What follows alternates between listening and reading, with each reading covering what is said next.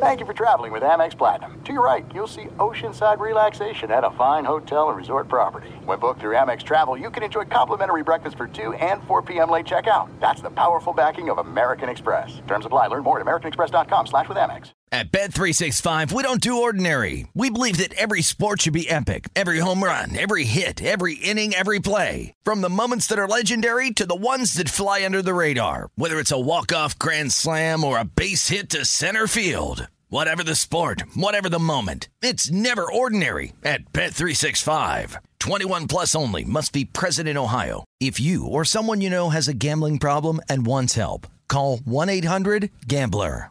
I'm Diosa. And I'm Mala. We're the creators of Locatora Radio, a radiophonic novela, which is a fancy way of saying a podcast. Welcome to Locatora Radio Season 9. Love at First Listen. This season, we're falling in love with podcasting all over again. With new segments, correspondence, and a new sound. Listen to Locatora Radio as part of the Michael Dura Podcast Network. Available on the iHeartRadio app, Apple Podcasts, or wherever you get your podcasts. Do you love Selena? Like, really love?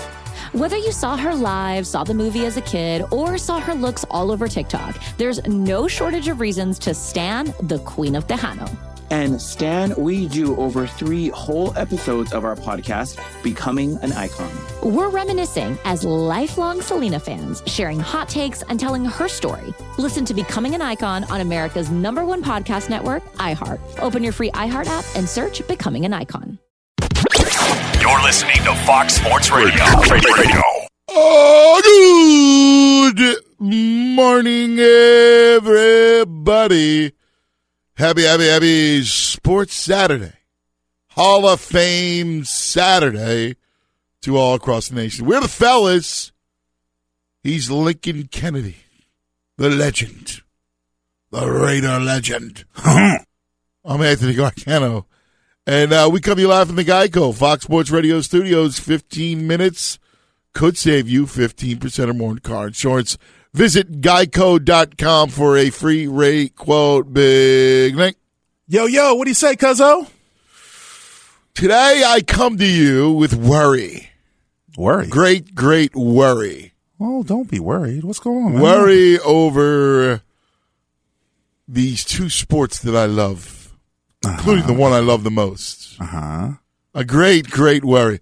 You know, I come from an all-star Warriors. Like, my mother was an all-star Warrior. My Aunt Cookie was an all-star Warrior. All right. And so I took the worry gene. I was worried all the time. Worried. Now, in this case, those 2 are worried about, like, their children. I'm worried about sports.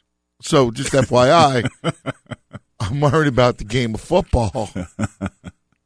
It was funny. Jonas went on a little soliloquy just a few moments ago, and he was so dead on with this new rule and this sport, and there has to be some sort of inherent risk when you play it. Like, you can't put those sumo suits on guys. You follow? Oh, yeah. You know those the fat suits? I know what you're talking about. And they bubble play suits, the bubble suits and the sumo suits. And they have kids and they beat each other and everybody's fine. You can't do it. The sport doesn't work that way. And you know what? Bots would suck. Like, I don't want robots. I don't want to root for a robot. Oh, look at the robot got smashed. Ooh, yay. Robot's down.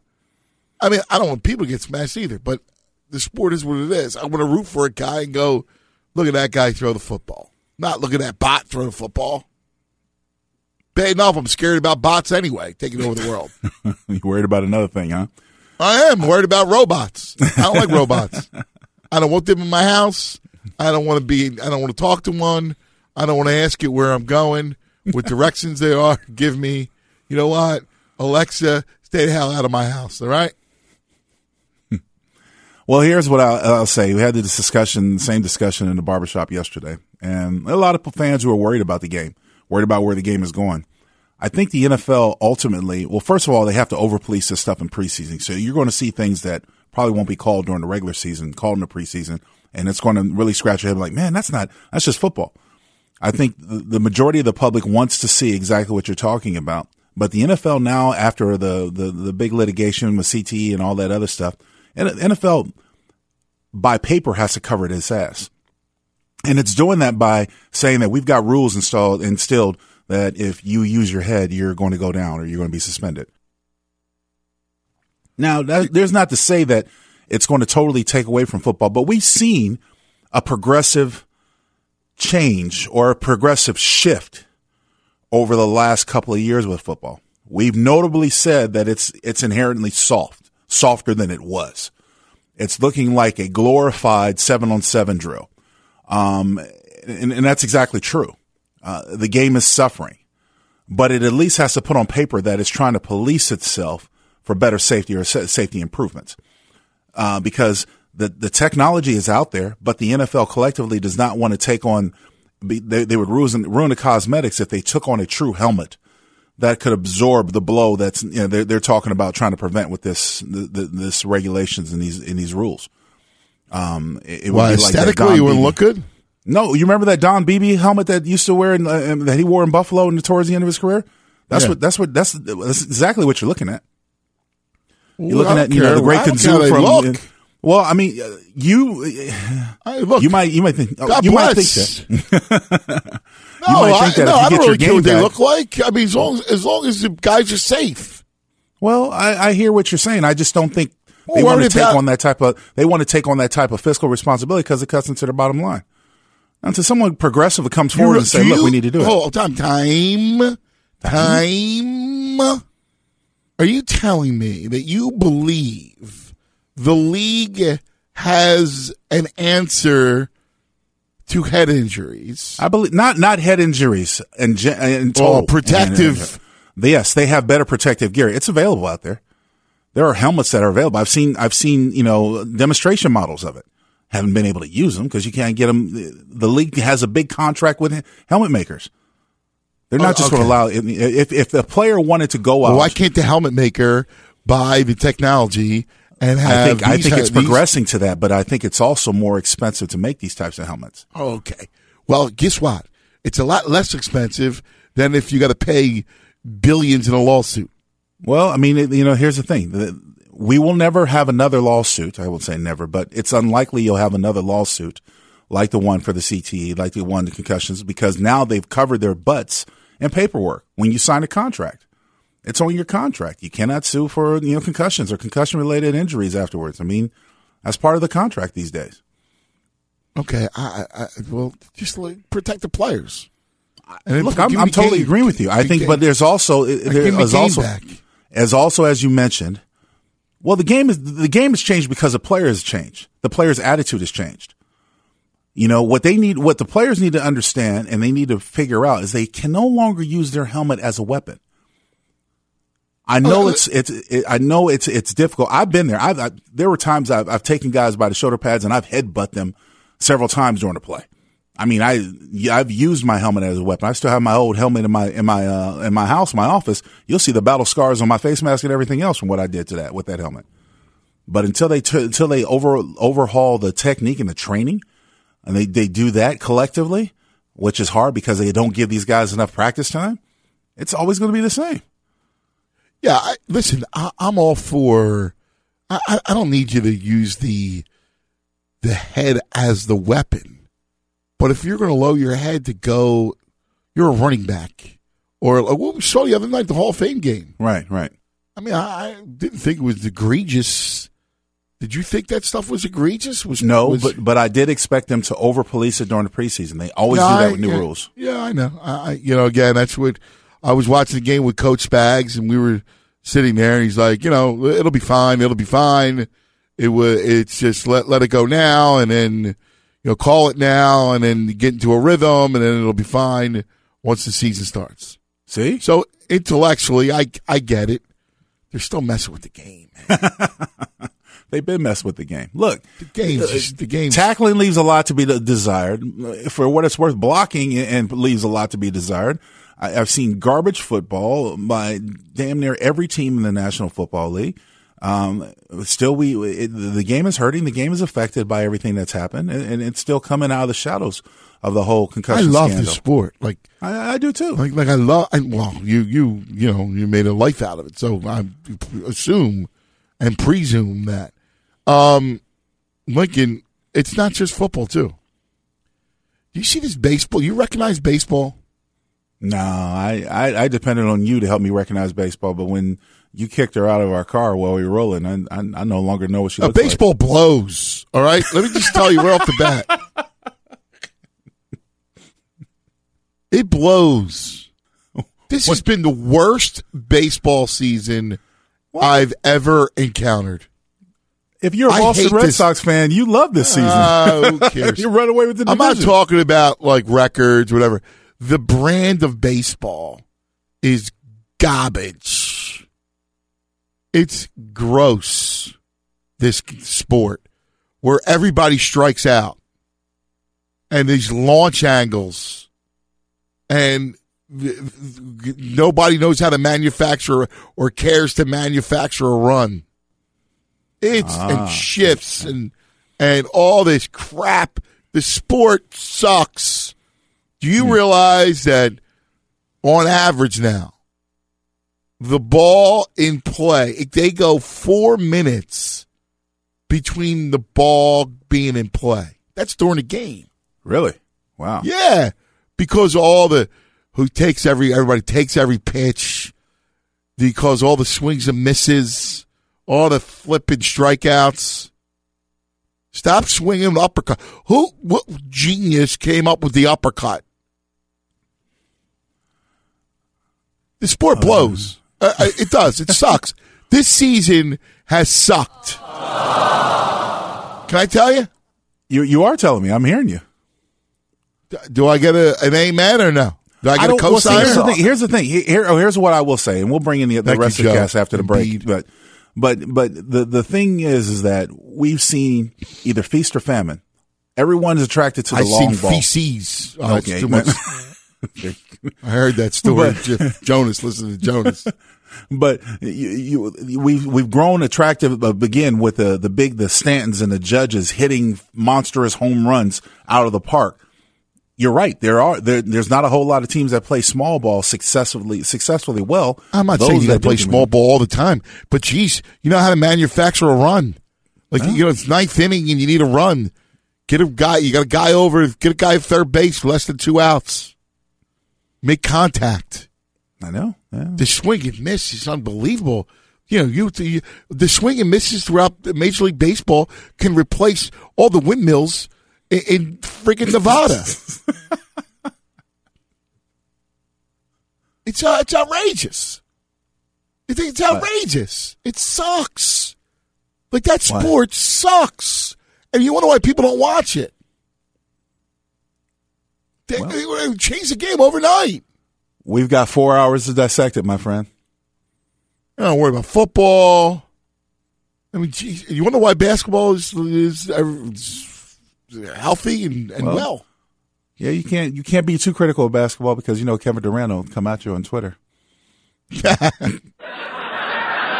right, we got lots to dive into, including the Urban Meyer situation. That is just an absolute mess. Colossal mess. Wow. Urban Meyer, when the news came out, talk about the news that shook the landscape. We're the fellas, Lincoln Kennedy, Anthony Gargano. We're just getting started on a fellas Saturday. Great news. There's a quick way that you can save money. Switch to Geico. Go to geico.com, and in 15 minutes, you could save 15% or more on car insurance. I have no idea what the hell this music Sam is playing, but it is. Oh, come on. Come on. What? Oh, okay. Oh, you know this too. I know this too. I didn't recognize the intro. Okay. Yeah, I know. Back in the day. Come on. Yeah, no. Like I said, I didn't recognize the intro. I was like, I got it. Yeah. Wiggle it just a little bit. I know. Yeah. So, who sings this? Who makes this? Sam? I don't know. You don't know. You played. You don't know who made it? I'll look into it real quick here. Sounds like some Marky Mark junk. Anyways, Garbage. Cuzzo. Garbage. Hot garbage. This That's going garbage. room. Okay. Oh, when Denzel go, that's some garbage. This Urban Meyer situation, man. No, it's terrible. But before we get to that, okay, because that's a huge story, we need to do it. Can we address my worries and my fears with the crew? Let's introduce the crew. Yeah. All right. It's that time to introduce the crew. Let's go to our producer, Triple M. He is, of course, Mike Mayer. Good Millennial Mike. Good morning. Good morning, fellas. How we doing? How we feeling this fine Saturday? I'm worried about these sports, you know. I'm worried about my no. I'm with you because, like, it's weird. Like, I've known for a long time that the Indians are good, but it's like I'm not really emotionally invested in the season. And you know me, I talk sports with my dad all the time. I even mentioned him what's going on with the Indians. He's like, Mike, I'm really not that invested in the baseball season right now. It's weird. And you're so right on that because we're talking about like these numbers and these launch angles and these statistics and it's just like, remember back to like 20 years ago, the summer of 98 with Big Mac, Mark McGwire and Sammy Sosa. That was fun. And that was baseball for me as a kid that I loved. And now you're like I love the Cleveland Indians, but it's just a weird season, man. It really is. Really. So I'm kind of with you. Right? It's bizarre. It really is because like we love the postseason and obviously we'll get hyped up for that, but you've kind of looked at, and specifically for me as an American League guy being an Indians fan, you already know who's going to the playoffs. There's legitimately like you got the 3 division winners. The Yankees or the Red Sox are going to win the wild card, and then it's either going to be the Mariners or the A's. Like nobody else is in contention, so why are we even like the rest of the teams in the American League? Why are you even watching? Like why would you even care? Because it's not even competitive. Well, and look, I don't even mind about the teams running away. I'm not mad at the Red Sox or anything else. I'm just talking about the brand of play. Right, yeah, the whole swing and miss. Stop! Yeah, you got guys like Bryce Harper, who's in a contract year hitting .214, and he's got 28 home runs. Nobody hits for average. The whole league is not hitting for average. Right. It's a hideous product sometimes. My God, by and large, if you watch a lot of baseball, you're going, oh my God, stop. Make it stop. Right. Just stop. Just stop. Yeah, you just take a look at the number of home runs. It's just a swing and miss. Like, it's not fun to watch you guys strike out. It's not fun. Like that style of game, like if your guy hits a home run, that's great, but the odds of that happening are not that good. Like it's the swing and miss mentality. It's like, yeah, 50-50 shot that you hit it out of the park or you get it to the warning track or whatever. But yeah, like you said, the product itself, selling it like that it's lackluster. You're right. In Lincoln, so I had on, you remember Mike Schmidt, Hall of Fame third baseman, absolutely. Right? Yeah. So I had him on my local show. He's a Philly, right? So I had him on my local show, and Phillies are doing good right there in first place in the NL East, and so we're talking about the state of the game, and he's trying mightily not to be that dude who says the game stinks today, right? And he's trying. Like, he doesn't want to be that guy. Right. But, like, when you start to talk about the nuances of what you're watching, like, it's bleeding through him without him trying, when he's trying so hard not to be the dude that poops on the game. Right? Well, look, I think it's a generational thing as well. You know, we don't want to be those guys. I don't want to be one of those former football players who be like, oh, these guys got it so easy today. They coddle me. I know exactly what you're talking about. But, sometimes it's just true. Sometimes you just go, this blows, all right? Like, let's be real about it. Yeah. We say, here he is, Iowa Sam. Hello, guys. And good for morning, the record, Iowa Sam. Good morning. And for the record, that was, Wiggle It by Two in a Room. A great song from the early 90s or late 80s. Were you even born? I'm an 86er, so yeah, I bet I was. Oh, my goodness. But I will say I'm excited about this show because I'm cooking up something for you guys you're going to love. Sous Chef Sam has something in the kitchen. Wow, I can't wait for this. Palms. I heard about it. You're worried before about the sports. show. I'm worried about this pun. I'm worried about this. Oh, they'll be flying fast and loose. Don't you worry. Jonas had to stop and apologize to the audience. Oh, really? For one of Iowa Sam's puns. Yeah. No, it wasn't a pun. I said not a pun. It was more of a lot of Oregon Ducks are in the CFL because they played a wide open offensive game, and in the CFL you only have 3 downs, so you have to kind of get a little more inventive. And Oregon's close to Canada. And yeah, you could hitchhike up to Oregon if you wanted to. So there you go. That's my theory, and I'm sticking to it. How about that? All righty then. Always entertaining, my man. Iowa I'm Sam. glad to be here. Always entertaining. And we love him on Trending, ladies and gentlemen. He's a great sportsman. He is Figgy. Kevin Figures. Good morning, Figgy. Morning, Anthony. How you doing, brother? All right, now, you're a baseball man. Yeah, of course. Myself. Of course. And hi, Link, by the way. Figgy, what's happening, brother? Not too much, brother. Thanks for coming on the podcast this week. Appreciate it. My pleasure, man. Yeah. Oh, yeah, the podcast. Nice. Oh, yeah. Talking some Raider football. Is it a Raiders podcast? No, it's just a general podcast that I do for our local affiliate out here, AM 570 LA Sports, and we had I gotta go download me some Figgy on the podcast. Yeah, FNApodcast.com or on the iHeartRadio app. Just search FNA Podcast, you'll find us. I love it, the FNA. That's awesome. Yeah, that's my kind of podcast. And it's you, so I like it. I appreciate it, brother. Fig, yes, help me out here because you love baseball too. You like this baseball, this brand of baseball? No. Not in the least bit. And speaking of my podcast, we also had Kevin Kennedy, the former Major League manager, analyst now on the Dodgers radio network, also was the main analyst for Fox for many years. And he talks about how there's just not situational hitting nowadays, too. He talks about how you have to do, a lot of guys moving runners over. That's a lost art in baseball. Everybody's trying to swing for the fences now. It's this launch angle, hit for home runs, and the shift is a part of that. But he also says these guys have to learn to adjust and learn to be situational hitters. And it seems like that's not being taught anymore. And that's a flaw in a lot of these modern players' game. If the entire left side of the infield is open, go the other way. Shorten your swing. Guys don't do that anymore. Everybody is swinging for yard, and that's a major issue. A complete major issue. But here's the thing that scares me more is the amount of strikeouts. Right. And that's because guys are, big swings. Everybody's waiting for the 3-run home run. Everybody wants to go deep.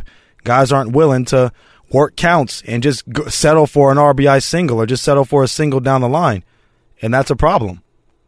So my question to you is, because I don't want to be that guy, right? I'm not that guy. I love sport. I love it. And I still watch. I watch everything, and I enjoy it with great enthusiasm. Right. Except, when stuff isn't good, I do have to call it out. It doesn't mean I'm not going to watch. Right. It doesn't mean I don't sit there every night like a loser. But I gotta say it. It's driving me crazy. The analytics that tell you to swing for the fences every time is just horrible for the sport. Yeah. Because you want the sport to be entertaining, and you're taking a bit of the entertaining element out of it. I mean, look at a guy like Ichiro who made a living off of hitting in the gaps and hitting down the line and running around the bases. He wasn't a power hitter. What kind of player would he be if he was coming up now? And he'd be forced to change his game and try to become a power hitter and not be as effective as a slap hitter as he was. If you're going to make rules changes and use analytics, use the NBA as a perfect example.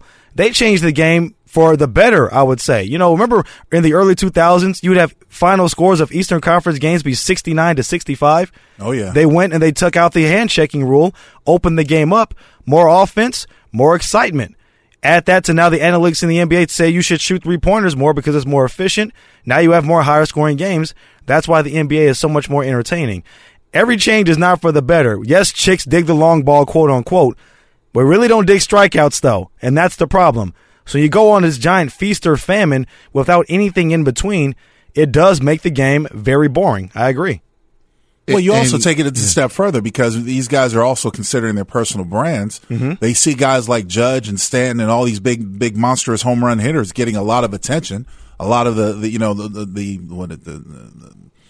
marketing and stuff like that because they are hitting balls out of the park and they want to join them. They figure that they want to join them. That's why the home run is. I mean, I think, in my opinion, if I was a player in the baseball, I'd be trying to hit as many home runs as I could too.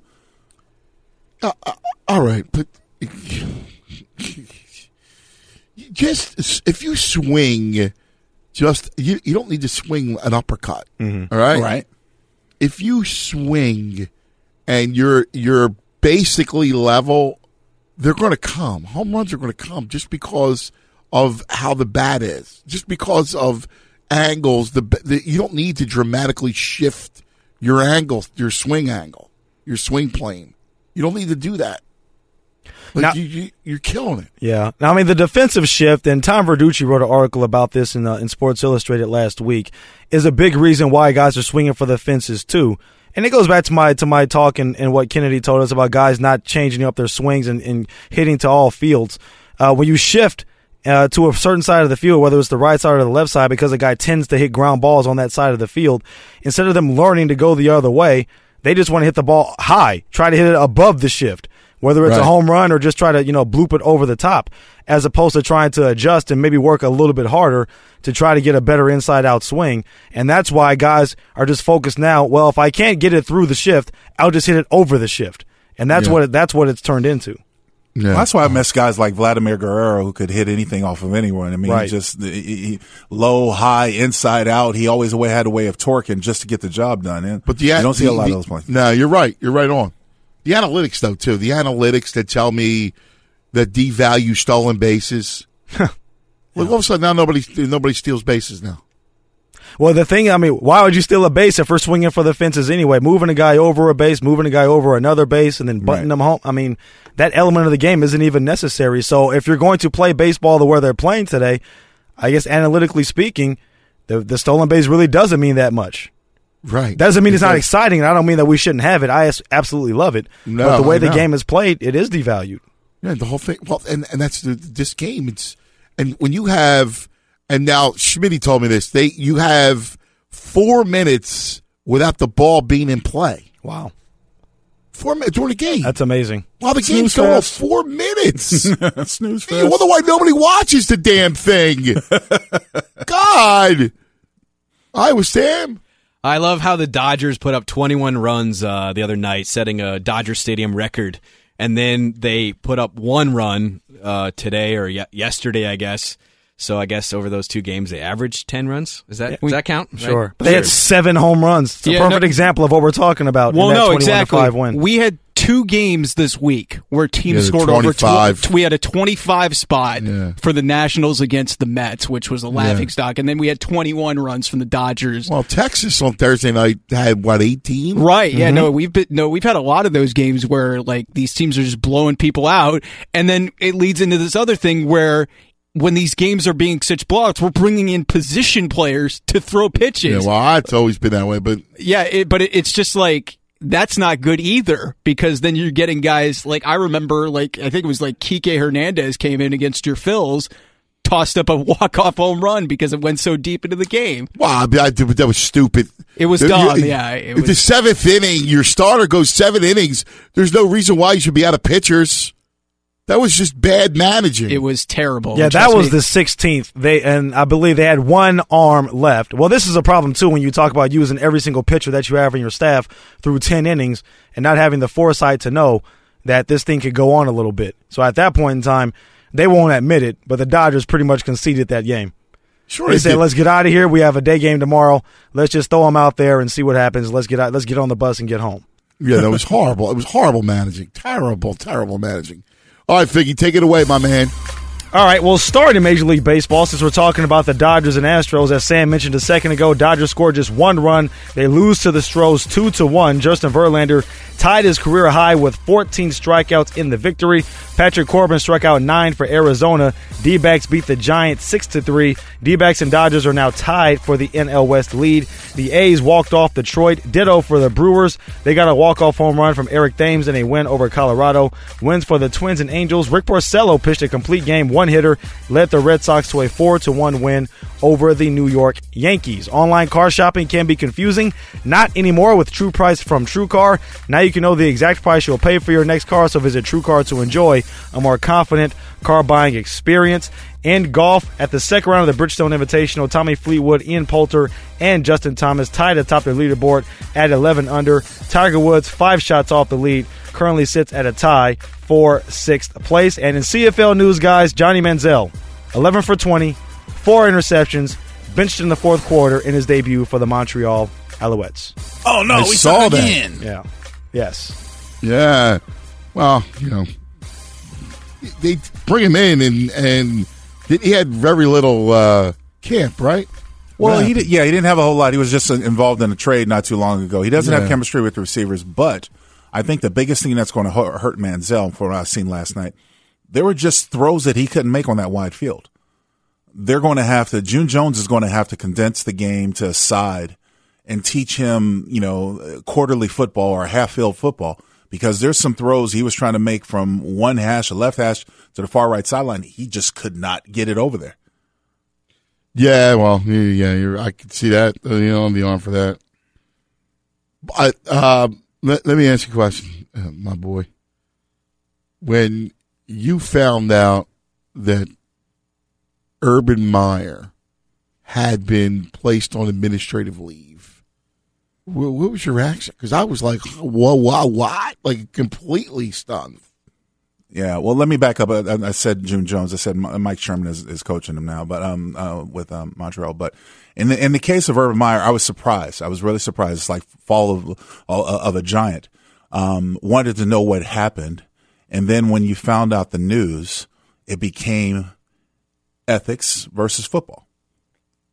Urban Meyer's football acumen is nothing to be scoffed at. I mean, he's basically the creator of the modern day spread offense, if you wanted to go that far, however you want to look at it.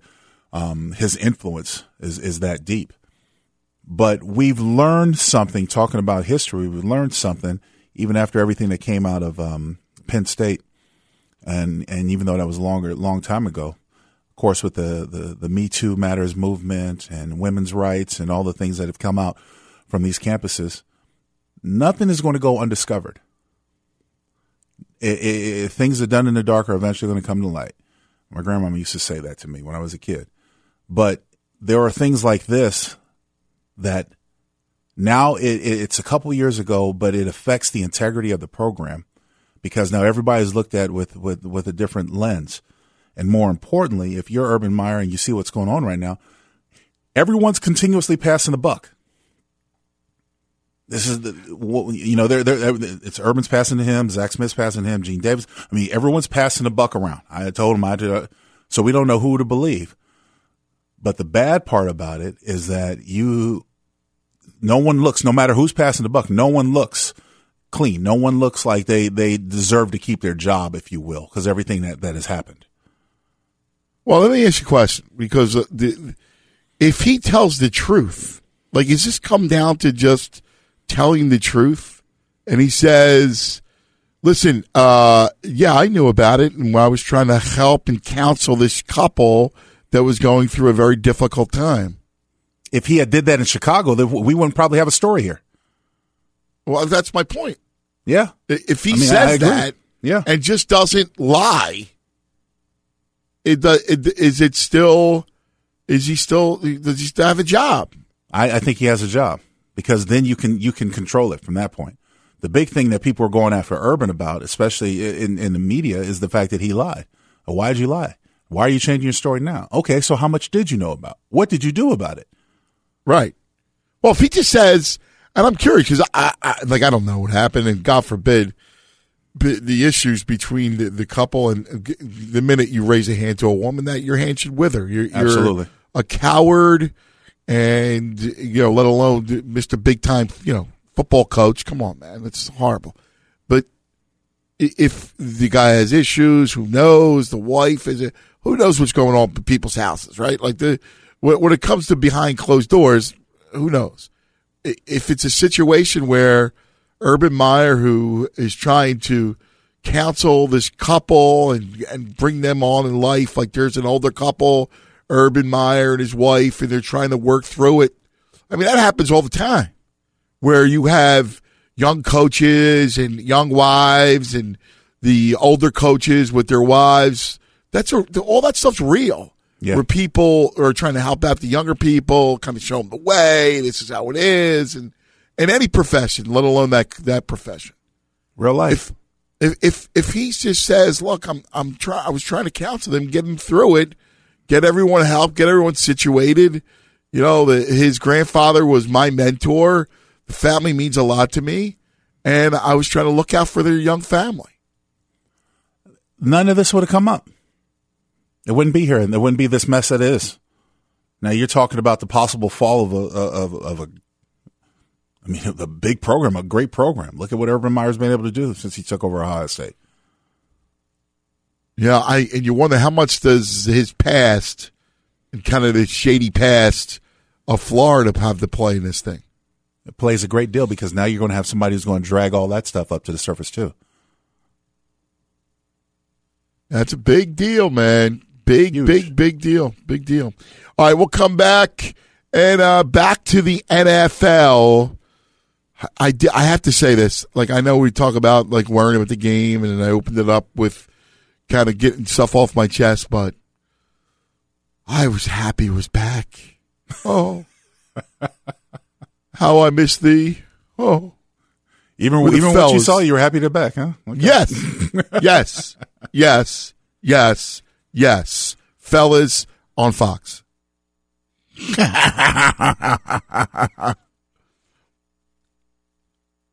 Welcome back, fellas. Lincoln Kennedy, Anthony Gargano.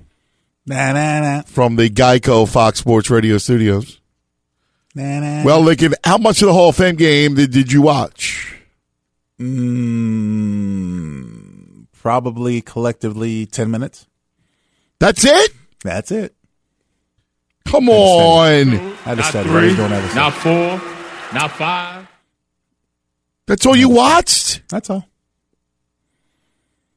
Oh, Lincoln. Say it ain't so. It ain't so. No, in all actuality, I forgot that the Hall of Fame game was on, so I turned it on late. I was not as gung-ho to start a preseason. It was weird. It's weird to me for it to be so early. How could you forget? Because normally the Hall of Fame game is followed by the Hall of Fame enshrinement, which is on Saturday. I know. Well, yeah. See, they always want to mess up something. It wasn't broken. You didn't have to fix it. There was no reason to make the game a couple days earlier before the enshrinement. Let's do all this stuff together. It wasn't that hard. It's only because of TV and NBC. Okay. But I'm saying I did not realize it was on until I got home from an event and then turned it on, and then I saw 10 minutes of it because I play my night around it. I know. You and I are different in that way. I still love you, though. Well, it was let's face it, it wasn't the quality of football. Before you think I'm a lunatic. No, you're not. It's not the quality of football that I was. It was more the show. It was, NBC. It was Collingsworth. It was Al, and they're back. Yeah. And Michelle Tafoya, and let's go. And the Hall of Famers. I love the Hall of Famers. I love the Hall of Famers, too. There's Randy Moss. My favorite, Brian Dawkins. The dog. I mean, all those guys definitely deserved to be there. I have no problem with anyone in this class. And that's a big me because, I usually have a problem with somebody. Oh, yes, you do. All the linebackers, the defensive players. Warren Sapp. Yeah. You don't even need to say his name. Warren Sapp. Is Warren Sapp a Hall of Famer, Lincoln Kennedy? We're not going there. So I only watched a couple minutes. No, he's not. We've already talked about it. But just for the record. I know. I love it. I love the Hall of Fame. So I'm going to throw you who of today has a shot at the Hall. Not like a lock, because obviously Aaron Rodgers is a Hall of Fame quarterback. But who has a shot at the Hall of Fame? And we touch on that. Who could be great? Did you watch? So you watched 10 minutes. Jeez. Probably about 10 minutes. 10. I Triple N, how much did you watch? A couple times. I watched the entire thing, actually. I was here, and I wanted to... I just got that fever to watch some football. I don't know what it was. Yes, I'm proud of you, man. Yes, even though the Ravens are my biggest rival, I still wanted to watch that game because I was curious to see what the heck Lamar Jackson would do. Well, even more so, you want to watch it. Yeah. Want to know what I'm up I was against? not a fan of the Harbaugh reading glasses. I didn't even see that, actually. I didn't even see that. Must have missed Failed the test. I failed the test, yeah. Already. I gave you one thing and you failed it. He said he watched the whole game, but he missed I watched the whole game, but I'm not. You didn't notice the reading glasses that Harbs was wearing? I was at work, so I was peeking up at the game while I was working. So that does not count. When you were home, if you were home, how much would you have watched? He was at work. Yeah. Okay, if I was at home, I would have watched it, but I wouldn't have watched nearly as much as I did. To be fair. All right. Well, you were. But I know. So I kind of faked it. Yeah. But I watched it. I watched it. All right. Okay. You got. I give that, you fool. I give you points. You not many, but you get points. I was Sam. If I count up all the highlights, I probably watched about 90 seconds of it. You are. Listen. I don't care if do we call it the exhibition games or do we call it preseason? Because if they're exhibition games, we can call ourselves exhibitionists, right? There you go. Oh, God. All right, I'm not a big preseason guy. Hold on. You went to him, cuz. You just had to open up his mic, didn't you? I apologize, Lincoln. Goodness gracious. I'm sorry. Figgy, I'm sorry. I did not mean to subject you to that. You didn't like that have to joke, follow that. Anthony? No? Okay. Oh, man, that's bad. Fig, how much did you watch of the Hall of Fame game? Probably about 15 minutes, some of the first quarter and some of the fourth, but only because I had to work. I was doing some TV work, and so I wasn't near a television, so I couldn't. But if I could, if we want to frame it as if you could be at home and watch the entire thing, I probably would have watched most of it. Most of the first half, and then checked out until I knew that Lamar Jackson was coming in, and then see his first couple of series. But I can't sit here and say I would have watched from start to finish all the way through. No. Listen, I didn't watch from start to finish all the way through. All right? However, I watched from start to Lamar Jackson finish. That's exactly what I would have watched. I saw Lamar Jackson. That's what I saw. And that's pretty much what I wanted to see. Especially once I knew that a lot of the starting. That's all I wanted to see with the Chicago Bears and the Baltimore Ravens. I hear you. But people, for some reason, think, the football's bad. Well, yeah, of course. I'm not expecting any kind of real football. But I like the show. I like let's encapsulate the season. Let's take a look at last year. Let's talk to the Hall of Famers. It's a show. That's what I like, talking to the Hall of Famers, actually. That's the highlight for me of the game. Damn I saw right. B. Dawkins' interview, Randy Moss interview. Yeah, thank you. Fellas, Fox. Hall of Fame weekend. Those of us that love the game, that concludes all of you out there listening. You love the game. It means you love the players. We get to celebrate. That's what Hall of Fame weekend is. When you watch those guys put on that gold jacket, see the bust being created for Canton, which is awesome. I love it. I do. And I'm going to miss T.O. T.O. I'm going to miss T.O. not being there. Lincoln, so are a lot of people. Probably, 4 or 5 people show up. His bust is in Canton, and they'll come out. I'm the bad guy. I'm a T.O. fan, man. He was a great player. Was a great player. Shame. Was a great player. I think that, again, I understand why he's doing what he's doing. He's upset at the process. He's trying to take a stand at the process. I get it. But it's just I just don't agree. I agree with you. You're right. You're right. Fell is live from the Geico Fox Sports Radio studios. 15 minutes could save you 15% or more in car insurance. Visit geico.com for a free rate quote. Look, I get it. You don't like the system. My Lord, everything's got to be a hassle. What is it? What don't you like about this system? What's wrong with the system? The most of the people, including myself, don't like the fact that they don't allow enough players in on any given time. So you create a backup naturally, and don't like the fact that the process for voting for the Hall of Famers is a couple days before the Super Bowl. These 48 media members get together in a room, and they have a time to make a presentation on why one of their finalists should be. One of the finalists nominated to that point should be allowed into the Hall of Fame. Somebody like Jerry Kramer, who won titles with Green Bay, long overdue. Overdue. But it was the same thing for a number of people. But what I explain to people when I'm talking about the Hall of Fame is you got to understand the Hall of Fame's point. They're a museum that wants people to enjoy the game, the history of the game, and they have to have an impact. So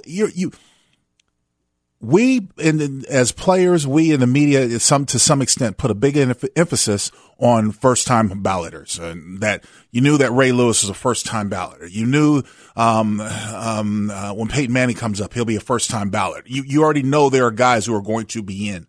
There have been guys who have been made to wait longer than they should have. Art Monk, Harry Carson, those are just a couple names that go off the top. Jerry Kramer, as I mentioned, wait so long of a time. Statistically and game-wise, Terrell Owens deserved to be in the Hall of Fame. He absolutely did, without a doubt. He did everything he needed to do to be considered a Hall of Fame player. His gripe and his grudge against the media, and then their gripe and grudge against him, carried over into that voting process, which tells you be a little bit more mindful of who you try to piss off and become toxic in during your career. Yeah, I mean, I think he's a first ballot guy. I would have voted him first ballot. Well, I do know back in one that had you the didn't get his first ballot. You got in. That's my point. You're in. It doesn't matter whether you get in a first ballot or 15. You're in. You're in one of the greatest halls in sports. You're in. You remember the sort of the kerfuffle over the wide receivers back time with Chris Carter and Andre Reed and Tim Brown were all, well, once upon a time they had the room was divided. It was divided by a third. They couldn't unanimously pass them, and it took longer. But it happened. I mean, these things do happen. So there's a backup. They need to have more players allowed in. That's my first thing. And they should do the voting individually, not collectively, and just go from there. All right. So you would have would you have a special Hall of Fame panel? I would have a special Hall of Fame panel, but I would also give the Hall of Famers an opportunity to vote. No, I wouldn't. Why not? What if they don't like a certain guy? Well, the one it's not unanimously they don't like somebody. Nah, I don't. But they know what it takes to be. They know what a good football player is. Why wouldn't you give him a chance to vote? No. Oh, see. I gotta make sure there's no grudges. Well, I don't want this guy. There's no grudges. Hello, media. Terrell Owens. I don't want this guy in. Well, listen, the media's wrong for that. I agree. I think the media's wrong for that. I would have voted him in. Well, what I think it should be is a distinguished panel of great football minds. Define distinguished and give me some names that would be on. Bill Parcells. Okay. Mike Shanahan. I don't know. Mike Shanahan. I don't. Okay. Whatever. Well, I mean, you said a distinguished panel. I know he's a Bronco. How many's on the panel? I don't know. I'm giving you, 48 people. I'll get some media people. I'll get some distinguished former players, coaches, well, I mean, GMs. Here's the thing. Here's my thing when you say distinguished former players. Why wouldn't you allow it to all the Hall of Famers? They obviously did something right to be there. Why can't they have a vote? Okay. There's too many. I'm like, I don't know. Like, not too many. They're in. Okay. I just think it should be because players don't see players. Players watch the game. No, they don't. Not everyone. You know that. I'm not asking, but here's the thing. If you're a Hall of Fame football player, let me just finish this point. Stop. If you're a Hall of Fame football player and you know that you have a vote on the upcoming class of Hall of Fame, wouldn't you make it a point to try to watch more football? Again, no, I don't think the players. How many players that I talk to that don't watch that when the season's going on, they don't know who's good. The whole joke of voting for the Pro Bowl. You make jokes about it. I already know the Pro Bowl vote is flawed. Half the guys it's the same thing. Those guys don't even see each other. They don't even know who's good. But you're going to leave it up. So you're going to tell me that these 48 sports writers, they actually watch every game, every season, every player? No. Those are like me. I do. Oh, brother. You do. You can't possibly watch every game, cuz. I know you love football, but you can't watch every game. I watch just about everything. You know that. You might I'm be. talking You about, might be the different. You might be the difference maker. You're the different one. But I I'm know. not saying me. I don't want to be. I'm not qualified for a voter. No. But I'm talking about guys that follow the league. They follow the league. And GMs that are breaking down film. Baldy should be a Hall of Fame voter. He's breaking down every player in the league. I don't have a problem with that. I don't have a problem with guys I know who watch the game. I just Troy don't see Aikman, where the problem. Again, Troy Aikman, who is an analyst, who's also a Hall of Famer, who's also there. So I mean, you don't look. I just don't see the problem with getting that no guys. I'm not saying that no guys in the Hall of Fame deserve a vote. I'm just talking about the guys who vote need to be in a position to have watched them. So if you're you're a big time analyst, you're Chris Collingsworth. Give him a vote. I don't have a problem with that. Troy gets a vote. I don't have a problem with that either. I just Tony don't Romo, whatever. There's not a problem with a current Hall of Famer having a vote. If they don't know the game, they don't know the player, they can abstain. They don't have to vote. They just have an opportunity to vote. It's impacting something that they're a part of. No, why can't I just build a panel? Okay, you build your panel. I'll give everybody a vote. We'll agree to disagree there. Why would you give? But not everybody watches the game. T.O., T.O. doesn't watch it down of football. Well, he doesn't watch it down of football. It's a joke. Half these guys, you know better than anybody. You can't get everybody a vote because they don't want. And you're not going to convince me that even if you put a panel together, they're going to know any more than everyone else. I mean, yes, Troy Aikman. If I got 48 Troy Aikmans, you got a few guys. You don't have 48 Troy Aikmans. You don't have 48 Brian Baldingers. You don't have them. Yes, I do. I can build a panel. Okay. You're going to make me build this panel now, aren't you? I'm not going to make you build this panel. You're going to make me build this panel. We can agree to disagree. And now I'm going to spend the next 2 hours building a panel. Of 48 people that deserve to 48 have Hall of Fame votes. That will be the Hall of Fame executors. Brother. Yeah, now I'm going to do it. Figgy, no. I want help. Fig. Yeah. I need help. Okay. All right, I need to build a panel. All right. Now, seriously, do you think T.O. knows Hall of Famers? He doesn't watch any football. He's not watching games. No, and I think the majority of these guys, especially your older Hall of Famers, a lot of them aren't watching games, right? I mean, I know for a fact. Like I know Brett Favre did an interview last year he doesn't watch a second. He admittedly doesn't watch a second of pro football. That's my point. That's why they don't deserve votes. I do like the idea of current analysts, like your Aikmans, like your Romos, who cover the sport and they're former players. They know good play, quality play when they see it. Because you have a player like Link, you say Warren Sapp shouldn't be a Hall of Famer. You're a player. And you played against them, and you followed the game. I got one vote. Right. I got one vote. Right. My one vote does not deter one way or the other in the essence of you're talking about the numbers. True. I just want someone to vote that's qualified. I understand what you're saying, cuz. I'm not disagreeing with that. I just think those Hall of Famers who have played the game and played the game at a high level can tell someone who's done the same. Could say to someone who's deserving to be in there. Admittedly, then he doesn't have to have his vote. No, he doesn't deserve one. Why can't we just have a panel? Why are you against the panel? You don't like the panel. I'm not against the panel. I just think that it should be. I think it should be football people, not sports writers, total sports writers. That's what's wrong with sports writers. You got a problem with sports writers? No, I don't have that. I said really total good. sports writers. I said total sports writers. It should be football people. There should be football people who play the game. I agree. That's all I'm saying. That's all I'm saying. I agree. I'm with you. Like are we talking like Parcells, like former general manager types, guys like that? It should be everything. Coaches, people GMs, who covered the game and people who follow the analysts. game, and analysts who watch and cover these games that are able to see these guys and appreciate what they did for the game. That's what you want to be voted in. You don't want these guys who are basing their opinions off of like what other people are saying. Well, let me partially. I don't need to have 48 media guys. Right? Mix it up because that's the same problem. Give me 6 media guys. No, that's the problem that the Baseball Hall of Fame's having is like that. Too many of these guys are voting that they're media guys, and like some of them don't really have a basis for actually watching some of these guys that are up for eligibility. That's the point. Right. That's exactly, the point. Exactly. And that's the biggest problem with the Baseball Hall of Fame, and some of these guys who deservedly should get in are not getting in. And that, like, I'm with you, Ant. I think that, like, having guys like Troy Aikman or guys who have actually watched the game. I mean, I would even say, like, I don't know how you guys feel about Chris Collinsworth. That guy works his butt off. That guy works his butt off. Without a doubt. I mean, listen, Beavis has a vote. Beavis. I don't have a problem with those guys like that, but I just think there are so many snubs. There are so many times where we're sitting.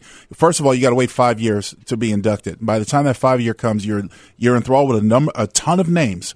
More times than not, you're picking out the most current guys that you most recently remember, rather than the long time deserving guys. That, and case in point, Tony Dungy, who I love and have the utmost respect for. With all due respect, if Tony Dungy is in the Hall of Fame, how come Tom Flores isn't? If John Madden's in the Hall of Fame with his winning percentage, how come Tom Flores isn't as a coach? If we're talking about Super Bowl winning coaches. You see my point? I don't think Tom Flores is a Hall of Fame coach, but wow. Right. Winning 2 Super Bowls? What was the difference between Did he win with his team? Yeah. Or even if you want to talk numbers-wise. Was it his team? What do you mean, what was it his team? Yeah, he coached them. He coached 2 Super Bowl wins.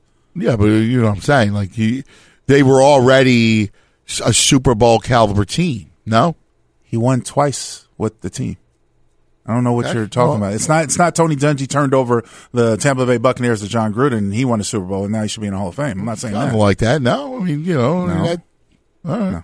No, some people think it's a baseline criteria. You win 2 Super Bowls, you're a Hall. People are saying Eli Manning won 2 Super Bowls. He's a Hall of Famer. You look at his numbers. You look at his numbers. There's no way in hell that guy's a Hall of Famer. Sheila is not a Hall of Famer. But you'd be surprised how many people. Sheila. Wow, was that a Freudian slip there? No. We got a break. All right, coming up, the next year's class, we go over right here, and I build the panel. Right here on Fox Sports Radio. This is an outrage. I demand an investigation. Great news. There's a quick way that you can save money. Switch to Geico. Go to geico.com, and in 15 minutes or more, you could save 50% on car insurance. Visit geico.com today. We are the fellas. That man right there is Anthony Gargado. I'm Lincoln Kennedy, and we're coming to you live. And we're going to have a little bit of fun with it being Enshrinement Saturday. Anthony's got a little project as he vehemently puts together his panel. Oh boy, rolling my eyes here. We're going to talk some Hall of Famers, future Hall of Famers, and so it's always a fun discussion that we have. What was that? You okay? What was that? It was Mutombo. No, yeah, it was Mutombo. Yeah, I mean, you're right about Flores. Listen, you know better than I do, so. No. I don't. I didn't know if you were. We both are football fans. Yeah, but that's before my time, so I don't know. Here's the thing. My man, Tasty Cake Dom on the text board says that Flores took over the Raiders after he loses Stabler. Right? Mm-hmm. You win with Plunkett, which is a really good.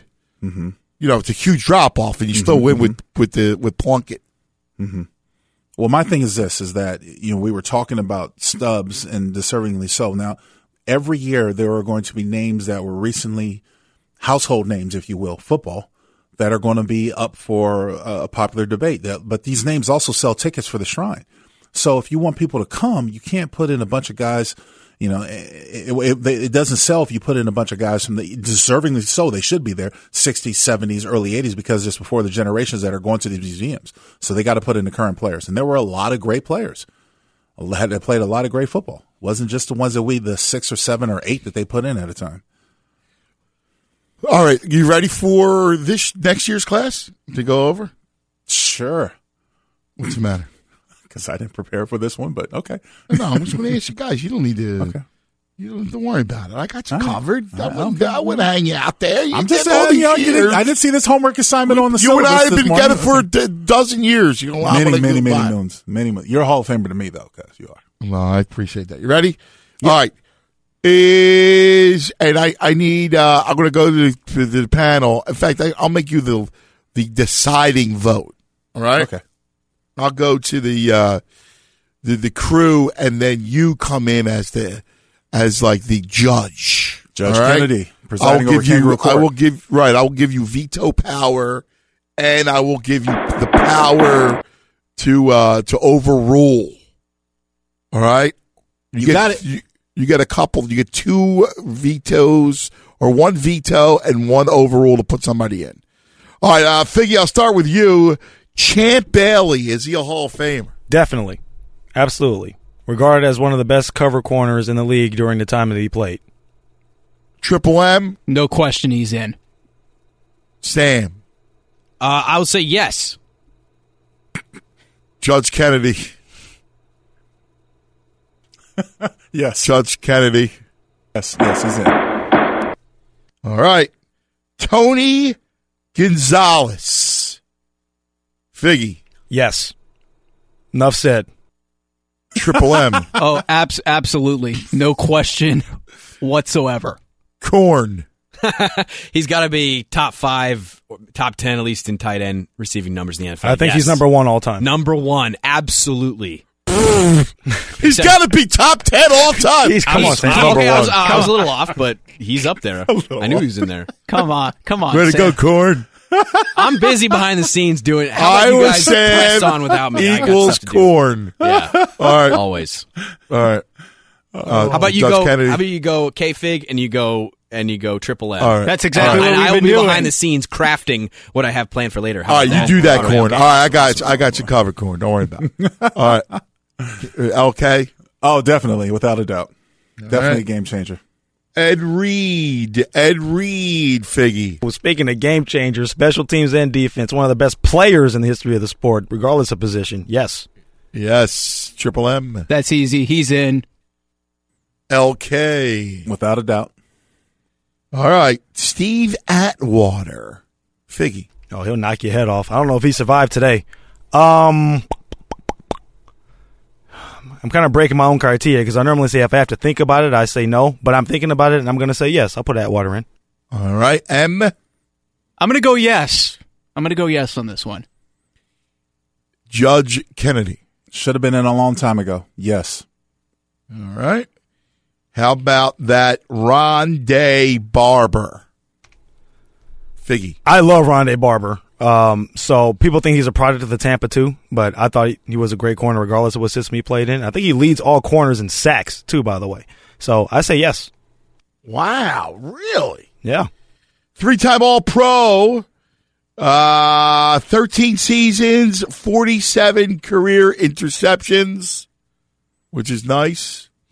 Triple M, Rondé Barber. Yeah, I'm going with him in too. Also won a Super Bowl, so I say he's in. All right. I hate Rondé Barber. I vote no. Lincoln. Be biased, No. though, Anthony. No. Good player, but no. Not a Hall of Famer. And that's right. Veto. If Champ Bailey too. is the standard and guys like Right. that of that magnitude, He's then not Champ. not He's Rodney. Chump Bailey. Oh, stop. Jeez. I'm not going that hard on him. Solid player, but no, not a Hall of Famer. What did Figgy? What did Rondé Barber do in 2002? Why you got to bring up old stuff? Why you got to go back there? Well, really? Yeah, before that link, he solidified. He clinched basically that. No. I'm giving a reason for my bias. I'm joking around. Yeah, but so Figgy. No. Yeah, so before he went to the Super Bowl, he beat the Eagles with a pick six in the NFC Championship game. Yeah, thanks to your boy Five McNabb. Yeah, I do like McNabb Stiff too. that That's he the thing. is. Well, didn't necessarily shine when the lights were brightest. Donovan McNabb. That my man the Hall of Fame. I wish you would be the Hall of Fame. What? Oh man! All right, you ready? Leroy Butler. Oh, Biggie. That's a good one. Yes, absolutely. First player to have 20 or more career sacks and interceptions. Mm-hmm. Brian Dawkins then took it to another level. He's in. So you say, Fig? Yes, definitely. Triple M. That's a good pull by you, and I'm saying yes too. That's a good one, and he should get in. LK. See, I think along the lines of Ronnie Lott and Steve Atwater. That's why Steve's in, because Ronnie's in. Ronnie was a great player, as well as Steve. Same thing for Leroy Butler. I think the same thing as you mentioned. Pre-B. Dawkins, I used to love Leroy's game. Definitely was always around the ball, was a fierce competitor. B. Dawkins took it to another level, of course, with that Wolverine mentality they used to have on the football field. So, yeah, definitely he's in. All right. Tony Baselli. Is Tony Baselli a Hall of Famer? Fig. This is tough because I do have longevity as part of my criteria when you talk about who should be in the Hall of Fame. Now, he was very dominant for the time that he played. Don't know if he played long enough. So for that, I'm probably going to say no. M. Great offensive lineman, but like Figgy said, longevity is a big deal. So I'm going to go no as well. Okay. Longevity and consistency are the criteria I hold for offensive linemen, especially going into the Hall. Love Tony, but one of his downfalls is that he played with wide receiver shoulder pads. That's why he had shoulder problems. No, I'm serious. Yeah, That's what he did. He did that in college. Played with him, played against him at SC, and I had these big girthy shoulder pads. He had these little tiny ones, and one time he told me these are wide receiver pads, and that's why he had so many shoulder problems. So great player. Would have had a wonderful career if he was able to stay healthy. But no, he's not in. All right. We all agree there. I'll tell you what. Let's take a quick TO. Fig, hit us with trending, and we'll come back and we'll finish the crew for next year. First of all, you voters are pretty lenient. You want to put everybody in. Well, everybody. I think we were consensus that Baselli should be out, but some great players on that list. It's tough sledding there. It is. Yeah. All right, we'll start on the diamond from Friday night. The Astros brought back some pretty bad memories for Dodger fans. They notched another win in L.A. 2-1 was the final as Justin Verlander struck out 14 Dodgers on the night. That ties a career high for him. Elsewhere, Paul Goldschmidt with his 24th home run of the season for Arizona. They beat the Giants 6-3. Dodgers and D-backs now tied atop the National League West. Jacob deGrom now 0-5 versus the Braves this season. 2-1 was the final in New York as Atlanta remains a half game behind the Phillies in the NL East. Philly did beat the Marlins 5-1. Angels, Red Sox, and Blue Jays with victories as well. Online car shopping can be confusing. Not anymore with True Price from TrueCar. Now you can know the exact price you'll pay for your next car, so visit TrueCar to enjoy a more confident car buying experience. The UFC, Conor McGregor will return to the Octagon on October 6th at UFC 229 in Vegas. Second round at the Bridgestone, Justin Thomas and a couple of others tied for the lead, while Tiger Woods tied for 10th at 5 shots back. Fellas? All right. Thank you, Fig. We are the fellas. We come to you live from the Geico Fox Sports Radio studios.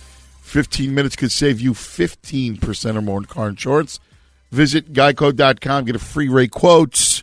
All right, we're looking at the class of 19. And just to recap, I've got the crew looking at it. Champ Bailey, yes, I agree. Tony Gonzalez, yes, I agree. Ed Reed, yes, I agree. The panel made up of Figgy, Triple M, and the LK, Judge Kennedy. As we Steve Atwater. Panel part, huh? Panel. Steve Atwater. I know what Steve Atwater, they vote yes. I would vote no. Rondé Barber, they vote yes. I would vote no. Leroy Butler, they voted yes. I would agree with them. Tony Baselli, they vote no. I agree with them. All right, so now we go. I voted no on Rondé Barber, too. So if I had the final vote, it should be a no. I'm sorry, he's no. They voted no. You wanted a panel, I'll give you a panel. You're a panel man. You're a panel. You guys on this panel thing. Figure you hear how he's doing, of right? course. Oh, yeah, I hear it. It says it every third word is panel, too, exactly, by the way. That's exactly right. I know what he's doing. That's my cuz. I love him. Well, it's great that you can read between everything. Absolutely. After all these years, you speak my language, brother. Yes, brother. Yes. All right, let's continue, fellas. Isaac Bruce. One Isaac Bruce, Figgy. Loved Isaac Bruce. He was great for was it L.A. Ram before they moved to St. Louis, as a matter of fact. That's right. He had 8 career 1,000-yard seasons, 91 touchdowns. Yeah, I'll put him in there. Won a Super Bowl with the Rams, played in a couple of Super Bowls. Yeah. Isaac Bruce, yes. Triple M. I put him in, too. People forget he caught the game-winning touchdown in the first Super Bowl that the St. Louis Rams won. So I put him in as well. He was a great receiver. Judge Lincoln Kennedy. Another solid player, but if I'm holding the standards of the Randy Moss, T.O.'s, Jerry Rice, Art Monks, Lynn Swann, no. the judge has ruled. In this case, overruled. I would agree. I think he's close, man. He's so close. It's a great argument, but I think I would side with Big Link here. Alan Faneca, your Pittsburgh Steeler, Alan Faneca, who started 201 of 206 games, 9-time Pro Bowler, Figgy.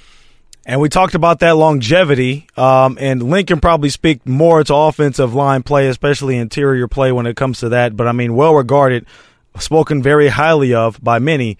So I would think – and play for some good Steelers teams. I think he won one of those Super Bowls. I'd say yes. I give it to Faneca. Yes, he won. He did win a Super Bowl with the Steelers. That's correct. Triple M. He was a key part of that Steeler run with at least Bill Cowher, and they did win that one Super Bowl with Big Ben. Yeah, maybe would have won more had Brady not been involved. Oh, yeah, of course. No question. Or Manning. Yeah, one of the great offensive linemen that has ever been around. I know for a fact that the Steelers caused my Browns a ton of problems. So, yeah, I definitely put Faneca in. Judge Kennedy, you have overruled one. Would you overrule another? I would not overrule this one. One of the most overlooked offensive players, offensive linemen, when it comes to Hall of Fame voting. Him and another one I'm personally fond of, Steve Wisniewski. They both should be. Oh, Wiz. Yeah. So, yes, he's definitely in my book. I agree with you guys. All right, another offensive lineman, another interior lineman. He, of course, of the Seahawks, Vikings, and Titans. He's a 7-time Pro Bowler. He is Steve Hutchinson. Fig. Believe at the time he went to the Vikings, signed the largest contract a guard had ever signed at that point, and highly respected, highly regarded. So I'll give Hutchinson a yes. Triple M. I'm very giving like Figgy, too, but I thought Steve Hutchinson was really great, especially for those Seahawks teams with Sean Alexander opening up holes for him. So I would say yes for Steve Hutchinson. All right, 2 more yeses. I got to tell you, I would say no, but Lincoln? Great player, but no, not enough. All right. Gotta be a little judicious, fellas. Yeah, I'm being everybody in. You can't let everybody. This is true. I did like Triple M's point about Sean Alexander because there were some gaping holes on that line, and Hutchinson was a big part of that. Listen, he's a terrific player, but solid player. Him or Faneca? Like to me, it's Faneca is way better. Oh yeah, it's Faneca. It's Faneca, no question. If you put it between those two, because. And that's the weird thing about this class. Both of them aren't going to get in. It's going to be one or the other, and Faneca's going to win out. All right, this is an interesting one I want to throw at you guys. He is a 2-time rushing champion. He also had at least 1,500 yards rushing and 50 receptions in the same seasons 4 times during his career. From the Colts, Cardinals, and Seahawks, the great Ed James. Wow. It's a no-brainer for me, and I think the thing that hurts him is the fact that teams won Super Bowls as soon as he left. He never got himself a championship. If he had even one Super Bowl on his resume, I don't even think there was no debate. So from a pure number standpoint, absolutely. M.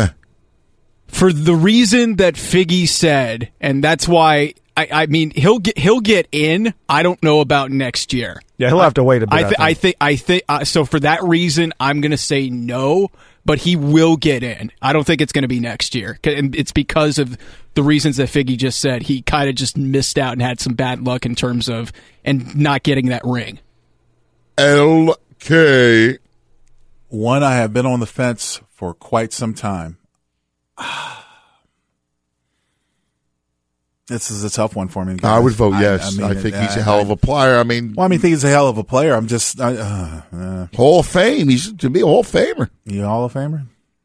Yeah, but first ballot. That's the thing. It's like some of these guys have had to wait, and it's like there's no crime in having him wait. But like Figgy said, don't tell T.O. that. Well, yeah, but T.O.'s a different beast, and I think T.O.'s a great player, but. And a lot of the reason why he got held out was not on the field, or was like locker room and like perception of him in the locker room. That was it had nothing to do with numbers. Like I think he gets in. I don't think it's this year though. Right. I don't think it's first time. So I think there are other guys that are deserving, and we can't put in everyone. So you say no. Not this year. Not this year. Put him on the table in front of you. Yeah, I put him. All right. How about this man? Cornerback who won 3 Super Bowls, played in 13 career playoff games, had 6 interceptions for his career. 53 interceptions. Puts him ahead of many Hall of Famers. He is, of course, the Law Man, Ty Law. Figgy. I like Ty Law a lot. And I know numbers-wise it's impressive, but I don't know. I don't know if I'm feeling Ty Law in the Hall of Fame, to be honest. All right, you say no to the Law Man. Triple M. He's got great numbers, like Figgy said, but I don't know if it's first ballot worthy. He'll get in, I think. Well, no, forget about first ballot. Are you voting him in, period? Is he a Hall of Famer? Yeah, if you're putting gun to my head here, I would say yes, just because of the numbers and all the Super Bowls and the iconic moments that he had. Like he had, I think, what was there, an AFC Championship game where he had multiple interceptions? I forgot what. I think it was like. It was against the Colts. It was against the Colts. It was like 15 against years. Matt Payton. Yeah, against Peyton. Yeah, I think it was like 04 or something like that. Yeah, yeah. So I would say yes. Yeah. All right. You guys surprised me. You were going to put in Rondé Barber, but you weren't going to put in Ty Law. Ty Law definitely deserves to be there. Thank you, Lincoln. I'm probably biased because I hate the Patriots, so maybe that's what. There you go. Yeah. Got to keep. I got no problem hating the Patriots like that. No. That's okay. That's cool. All right, so we vote Ty Law in. Let's go one more. All right. He is the current general manager of your San Francisco 49ers. He is a 9-time Pro Bowler. He has been a finalist 5 times, and he was a big part of a team that won the Super Bowl. I won't say who against. Yeah, that doesn't need to be mentioned, Anthony. Correct. Yeah. Already went down that road. Mm-hmm. Or the NFC Championship the week before. We don't need to mention anything. Ouch. Oh, yeah, that's right. I forgot about that. Figgy. John Lynch. Liked John Lynch, heavy hitter, smart guy, great player, Hall of Famer. I don't think so. Good player, excellent player, but I don't think he's a Hall of Famer. All right, Triple M. I love John Lynch. I mean, I know obviously with you and with the whole thing that the event that will remain nameless, you probably don't have fond memories of him, but I love John Lynch. I think he deserves to get in. All right. LK. I love John Lynch, too. Played against him in San Diego throughout my career in college and everything else. But he's a great, solid player, but not a Hall of Famer. All right, I agree. I love John Lynch as well. Seriously, great hitter, the whole thing. I think he falls just a tad short of the Hall of Fame. And, again, great player. But I compare him to like a Dawkins who just got in. Dawkins was a much better player than John Lynch. Right. I mean, because Dawkins is incredible cover safety as well as a blow-em-up safety. And you look at the standard of safeties that we have here, we were talking about guys like Leroy Butler. Butler. I mean, I think that John Lynch was close. But yes, he's on the steps. He's on the steps. There's no doubt about it. He has intent on the steps. Definitely had a great, successful career, but I just solid player, just not a Hall of Famer. All right. We'll come back and we'll take another look at Thursday night and what it means going forward with the rule changes in the league. The kickoff was also changed. We'll talk about that as well. The fellas, Lincoln Kennedy, Anthony Gargano, right here on Fox Sports Radio. Welcome back, fellas. Lincoln Kennedy, Anthony Gargano. Like, you ever do the martini? No, I'm not much of a martini man. I kind of like the martini. Yeah? Kind of liked them too much last night. How many did you have? You get a dirty martini? What do you do? I don't do the dirty. No? I do the olives, but not dirty. Okay. All right. I did. I don't know, 3 maybe last night. Mm-hmm. We weren't celebrating my cousin's birthday. Oh, there you go. So guys went out. Right. And nice night. The Polizzi Social Club. Ah. One of those where you got to be a member. Uh-huh. Like in town, like you knock on the door. Right. They look, they give you who's that? Oh, it's cuz, come on in type of thing. Yeah. And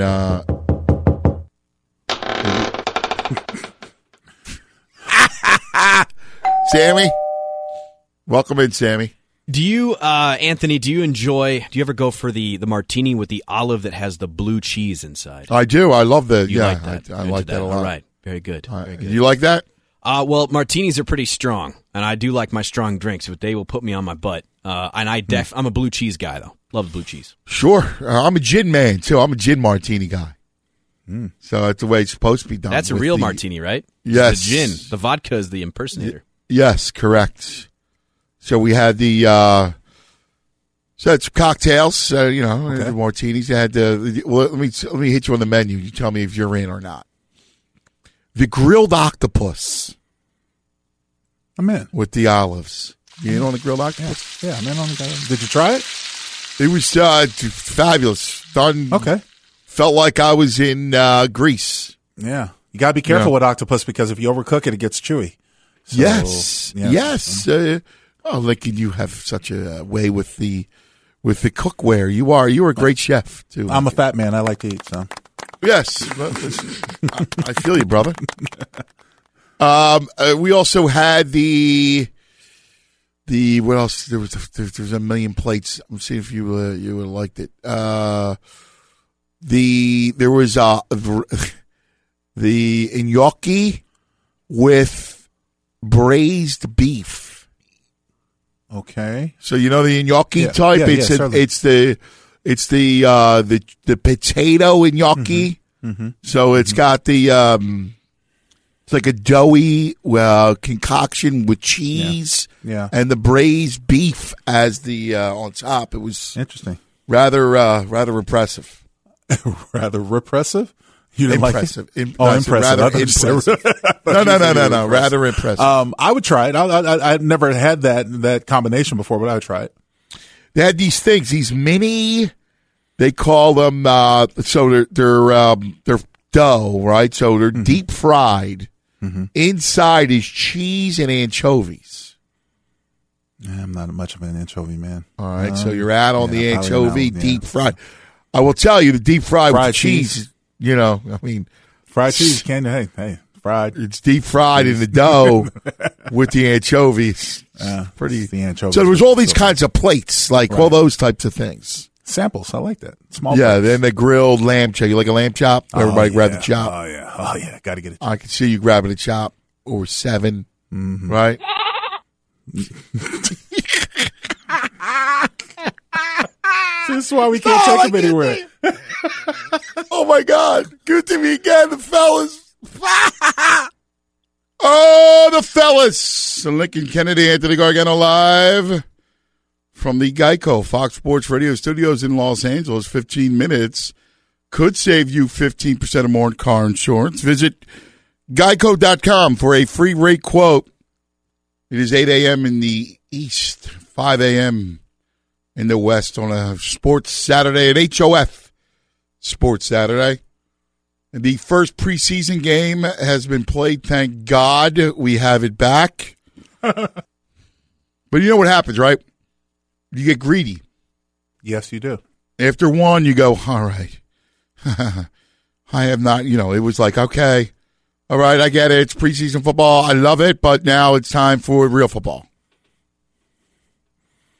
And so the NFL has decided to satisfy your palate. They've got Thursday, Friday, Saturday games. I think this first week, do they have one on Sunday? I didn't see the full schedule. I don't know if they have one on Sunday, but they're spreading it out. I know the Raiders play they should. On Friday. Give you a little bit, as much as possible, right? Yeah. You play the Rams on when? Friday you play? No, Lions. I'm sorry, Lions. First game is against the Lions. When are you curious? Are you on the road or are you at home? No, at home. I'm trying to get up there early to meet up with Brent Musburger and be able to powwow a little bit over practice with him. The only problem is my niece starts school the same day that he goes up to Oakland, to Napa. And so I kind of have to be around here for the kiddies. Oh, the great Brent. I'm so excited for this. Looking forward to Lincoln, LK, and Brent. My guys in the desert.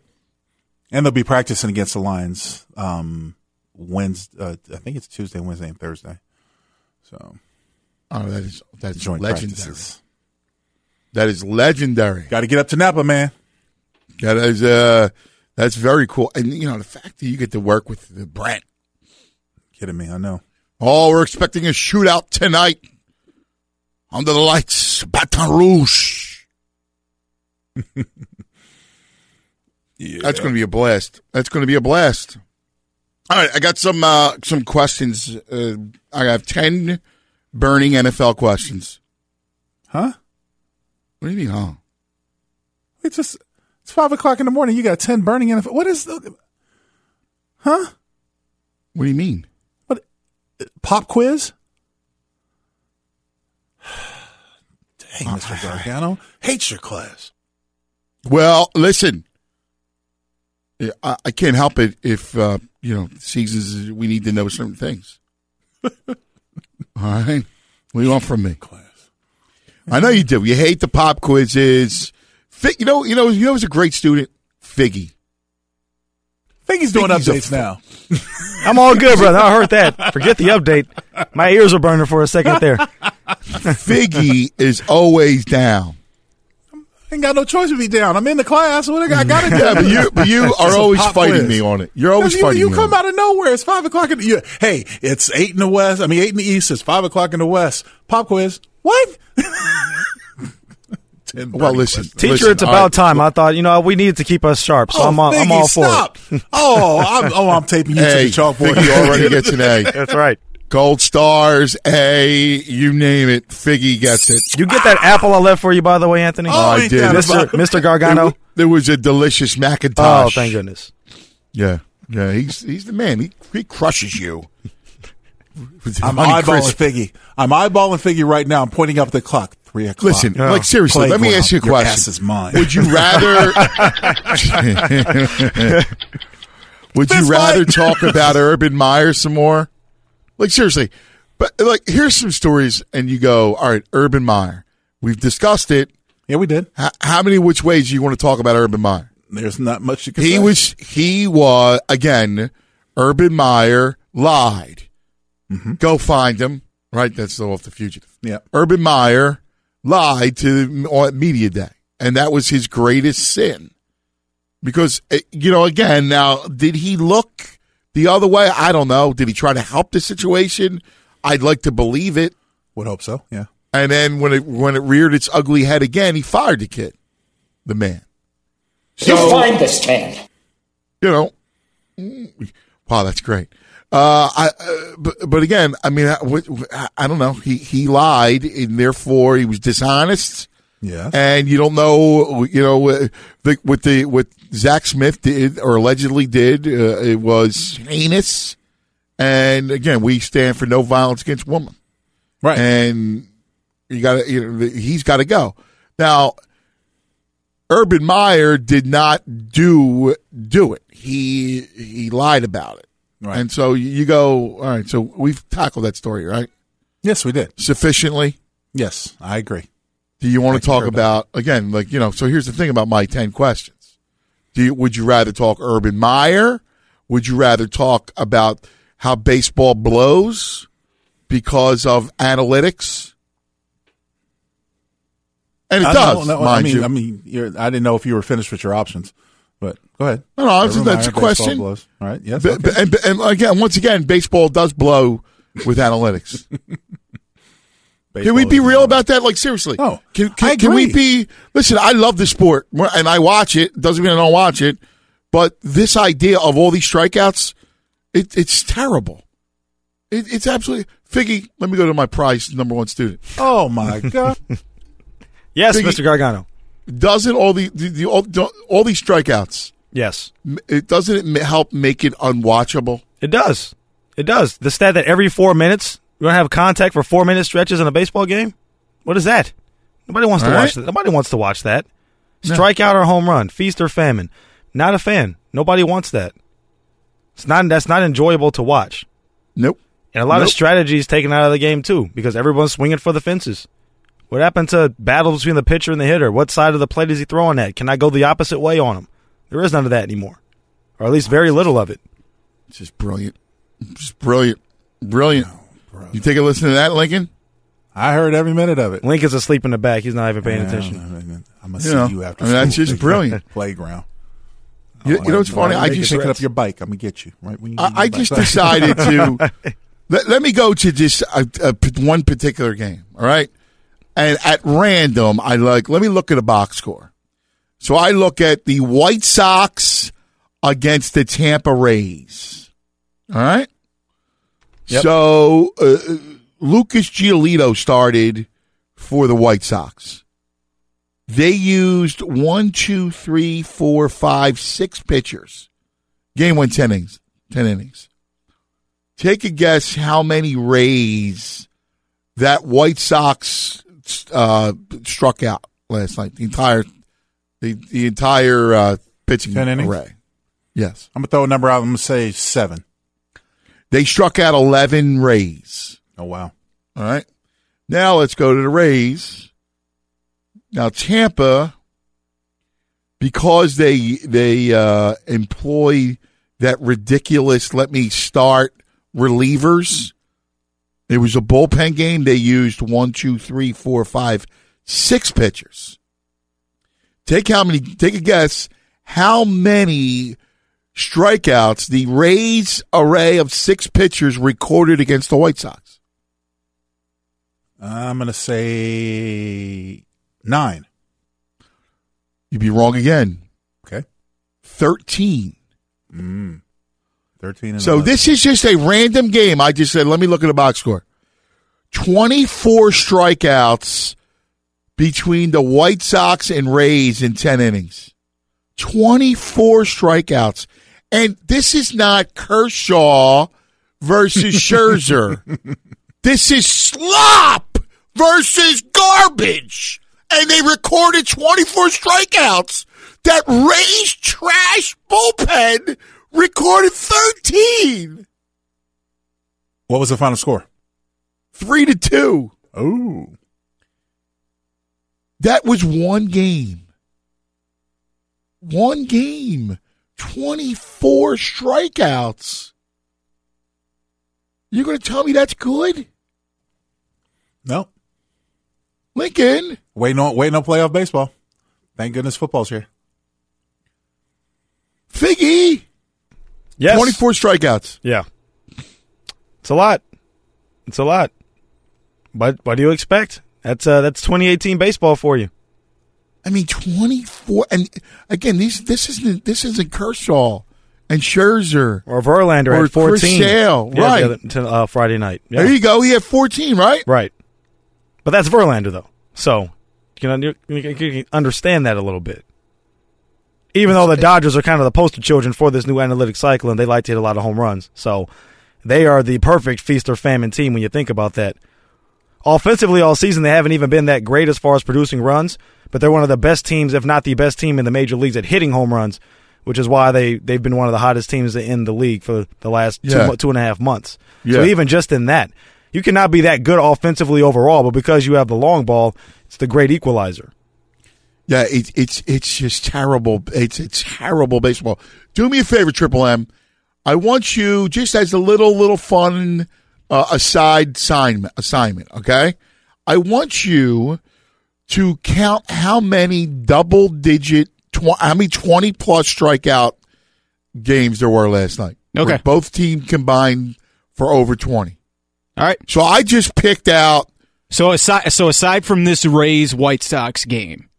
Yeah. Okay, aside from that. Okay. 20-plus. Now, 20-plus strikeouts is a ton. So on a given night, there should be no more than, what, 2? 3 tops. It's without big-time starters. Yeah, exactly. Right. Yeah. All right? The other thing, guys, before we sort of move on, the thing about that's blowing my mind about the game that you just referenced, I'm looking at this Rays crop of pitchers that did the only guy's name that I recognize is Sergio Romo, and that's because he was on the Giants and won a couple world championships. Outside of that, I don't know who the heck these guys are, and they're getting 13 strikeouts. Like, what the heck? Like, that's really? The only guy that I recognize on this list of Rays starting or Rays pitchers is Sergio Romo, and that's it. Like, I don't know who the heck these guys are. And they got 13 strikeouts. That's insane. Oh, my. It's true. It's true. Unreal. All right. We'll come back, and you wonder why we're going to do the 10 burning questions of the NFL. Fellas on Fox. What does it mean when Geico says 15 minutes could save you 50% or more on car insurance? It means you probably should have gone to geico.com 15 minutes ago. We are the fellas. He's Anthony Gargano. I'm Lincoln Kennedy. And as I prepare for this pop quiz, still me mugging Fig over there in the corner. Talking about I'm going to beat him up after and take his bike after school, but since he's a teacher's pet. But it's not cool. Let's figure out what Cuz got to say. No one told you to go in bring detention the homes. Whatever. I'll wait. I'll be all there. right, let's talk a little NFL, shall we, please? Rapid fire. Let's talk about some of the big stories because I need to talk about the sport, okay? By the way, how'd you make out Triple M on the strikeouts? So how many games last night? So there was 14. One was it was a full slate. One game was rained out. So I did my hard research here. There was 2 games outside of the one that we referenced that had more than 20. Your Phils against the Marlins. So there 3 games had 20 or more. And then there was the Phillies and the Marlins, and there was also the Astros and the Dodgers, obviously, with Justin Verlander. And the White Sox Rays. And then there was a couple games that were actually very close to that 20 strikeout. The Braves and the Mets had 19, the Twins and Royals had 19, and the Tigers and A's had 18. So wow. So 3 games with 20, 2 games with 19, and 1 game with 18. Right. Now, is that riveting? Is that a riveting watch? No. No, it's not. Figgy? Not. Figgy, my prize student. Yes. Is that a riveting watch to watch 3 games with 20 or more strikeouts, 2 games with 19, 1 game with 18? No, unless we have 3 or 4 aces on the mound who just had dominant nights, in which obviously from that Tampa score we're talking about, it wasn't. Then no, absolutely not. No one wants to watch that. Any of those aces? So DeGrom, right? DeGrom was DeGrom went in that Mets game. Twins Royals, nobody cares. So Tigers. No aces there. Yeah, no aces there. Just 6 of clubs. Yeah. I know Verlander pitched for Houston. He had 14 on his own. 6 of clubs, really? Wow. That's all he got. I would give you that one. I would give you. It was kind of a cheesy one. Yeah, you're right. I know. Corn. That was corn. Corn. Iowa Sam. Corn. Coming up at the bottom of the hour, Iowa Sam has something for us. Oh boy! So excited! Oh my goodness! I've been working so hard on this. Guys, I'm stoked. Yes. All right. I'm corny as can be right now. I love it. We're looking forward to it. Lincoln, all right, so let me get some burning questions to you. Bro. All right, let's start off in Indianapolis, and it's all about Andrew Luck. Is Andrew Luck can he reclaim his place as the brightest young quarterback star in the league? Can he or will he? I think he's going to give it a valiant effort, but I still have to see them put everything together. I don't know how rusty he's going to be with having a year off. I mean, that's, What did your gut tell you about him? Does your gut tell you my gut tells me Andrew Luck that was coming out of Stanford that we all thought was the next? I thought he was as big a lock as LeBron James. Right. But the Colts notoriously did not do right about him as far as protecting him with that offensive line. Now, with that being said, are there high expectations of the Colts this season? No. They share a division with Jacksonville, and Texans are going to be good. Not to mention, we got to see with Tennessee. I think all three of those teams are ahead of the Colts. But Andrew Luck's going to toss the ball around. I just got to see how he does after being off a year. I think that rust is going to be hard to knock off. So, what do you say? No? Not this year. No. All right, not this year, but No. you still think it's possible? I still think it's possible. He has the ability. He just has to get back into the groove and a rhythm. It's amazing. When I think back to when he was coming out, his junior year, had he come out his junior year, yeah, he would have been the number one overall pick. Mm-hmm. And all I kept thinking about is, he's a can't miss. He's as big a lock as LeBron. I thought that. And look, for what it's worth, the time that he was in there, you could make a compelling argument that he was a future. He was a gunslinger mentality like Brett Favre. Interceptions were high, but so were the touchdowns. Yeah. He was productive. But again, collectively, the team did not do right. In my opinion, the team did not do right as far as protecting him because he took way too many hits, and they caught up with him before last year. That's why he didn't play. All right. Will Teddy Bridgewater be a starting quarterback again? No. Wow, really? Consistently starting? No. So you don't believe he is a starting quarterback? I don't think he's going to get a shot to be a starting quarterback, to be honest with you, because I think everywhere he goes, no matter what he does, there's going to be someone he's going to have to look over his shoulder. In this case, we're talking about what, Sam Darnold? No. You're on your time. You're on time, borrowed time, if you will. If you're Teddy Bridgewater, a lot of people like that too. There's a lot of backup quarterbacks that are going to be like that. All right. Will Earl Thomas find another home and actually find that home again? And I mean, not just play on a team, but will he find a home and extend his career? I think the whole fiasco that's going on with Earl Thomas, if you're a general manager, why would you want to make a play for somebody like this? One, you've got the injuries that are coming up, especially later in his career, and the way that he's trying to have these hardcore demands off of a contract that he signed not too long ago. He's not honoring the contract. I don't think there's many general managers who want to take that on, regardless of the ability of the player. Well, you think you look at the Cowboys, they could use secondary help. Yeah. But does Earl Thomas feel as strongly as some of the other players about Jerry being a slave master? Well, I think if I'm Earl Thomas, I think it's a perfect fit for me. Dallas? Yeah. Yeah.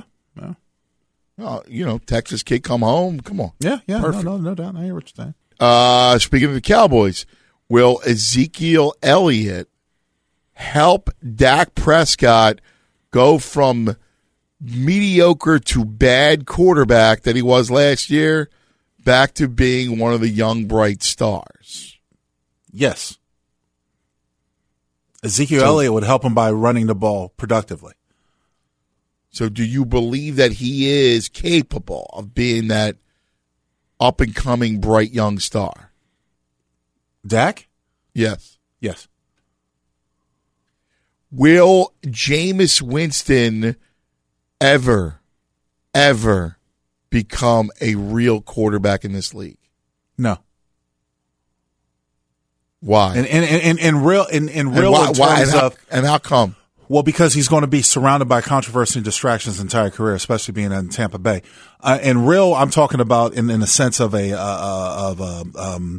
upper echelon quarterback of a Brady, of a Breeze, Ben Roethlisberger, just to throw out a few names. In that division, I don't think that he's going to. I think there's just going to be too much around him because that division stays strong. So you talk about the other teams, Atlanta, New Orleans, and Carolina. Well, they're always in spots. And it looks like Tampa Bay through draft and everything else has made some strides. But notoriously, since he's come out of college, he hasn't really been able to get out of his own way or take that next step. And I think the time it's starting, his window of opportunity is starting to fade. People are getting away from him or trying to separate themselves from him, i.e. what Nike did and everything else. And there are other things out there, entities out there, that most of the time want to take the quarterback side that I think that's all going to affect his mental status towards his game. All right. Let me ask you this one. Will the Giants have a resurrection this year? Will the Giants have a resurrection? Lincoln? Hello, Lincoln. Oh, do I have you, Iowa Sam? I'm here. All right. Do I have you, Triple M? You got me. You got and me. I have you, Figgy. Yeah, I think the Giants left Link speechless there, Ant. That was eerie. Yeah. I repeated the question just so that maybe it was just Lincoln was just pondering it. Yeah, I was buying him more time. Yes, in deep thought about the Giants. Because he is a deep, he's a deep thinker. Yeah. He is a deep thinker. But just like that, in the ozone we go. Mm-hmm. All right. Well, we'll try to get Lincoln back. In the interim, Fig, can you hit us with what's trending? Sure. I'll start with some MMA news. Dana White announced on Friday Conor McGregor will return to the UFC at their event in Las Vegas on October 6th. He'll face light heavyweight champion Khabib Nurmagomedov. McGregor, has not fought in the octagon since November of 2016. Of course, we know he faced Floyd Mayweather in the boxing ring last year. In golf, at the second round of the Bridgestone Invitational, Tommy Fleetwood, Ian Poulter, and Justin Thomas tied atop the leaderboard, each at 11 under. Tiger Woods 5 shots off the lead, currently in a tie for 6th place. Online car shopping can be confusing, not anymore with True Price from TrueCar. Now you can know the exact price you'll pay for your next car, so visit TrueCar to enjoy a more confident car buying experience. Left Coast Baseball Friday night, Astros over the Dodgers in Los Angeles 2-1. Justin Verlander tying his career high with 14 strikeouts. Patrick Corbin had 9 strikeouts for Arizona. D-backs defeated the Giants 6-3. Arizona and the Dodgers now tied for the top spot in the National League West. A's with a walk-off victory over Detroit. Ditto for the Brewers. They got a walk-off win. Home run from Eric Thames and a win over Colorado. Wins for the Twins and the Angels. Rick Porcello pitched a complete game one-hitter. Red Sox over the Yankees by the score of 4-1. Anthony. Yeah, how about that? How about Porcello? Unreal. Yanks fading. Yeah, a little bit. As good as record they have, I mean, the Red Sox are just destroying everybody. They're just running away from everyone. Similar to what the Dodgers did last season in the National League. I know. They're just lapping. I mean, the Yankees are having a pretty good year. In a regular season, they'd be fine. But this is not a regular season because the Red Sox are just absolutely destroying people. Yeah, and they have been, the Yanks have been a little bit of late. They've been slumping of late. Yeah, a little bit lately for sure. For sure. And their Sonny Gray in the rotation doesn't help that much, though he has just been moved to the bullpen. He's terrible, my God. Have you ever seen it? Anthony, you've covered sports for a long time and baseball specifically. Yeah. Have you ever seen a guy with splits that dramatic? A guy with an ERA of like 8 at home and like 1.5 on the road? It's amazing. No, it's crazy. Usually that was like for guys that pitch in these gaping ballparks back in the day, Mm-hmm. It's like a Colorado situation where maybe a guy is he'd pitch horrible in Colorado but be okay on the road.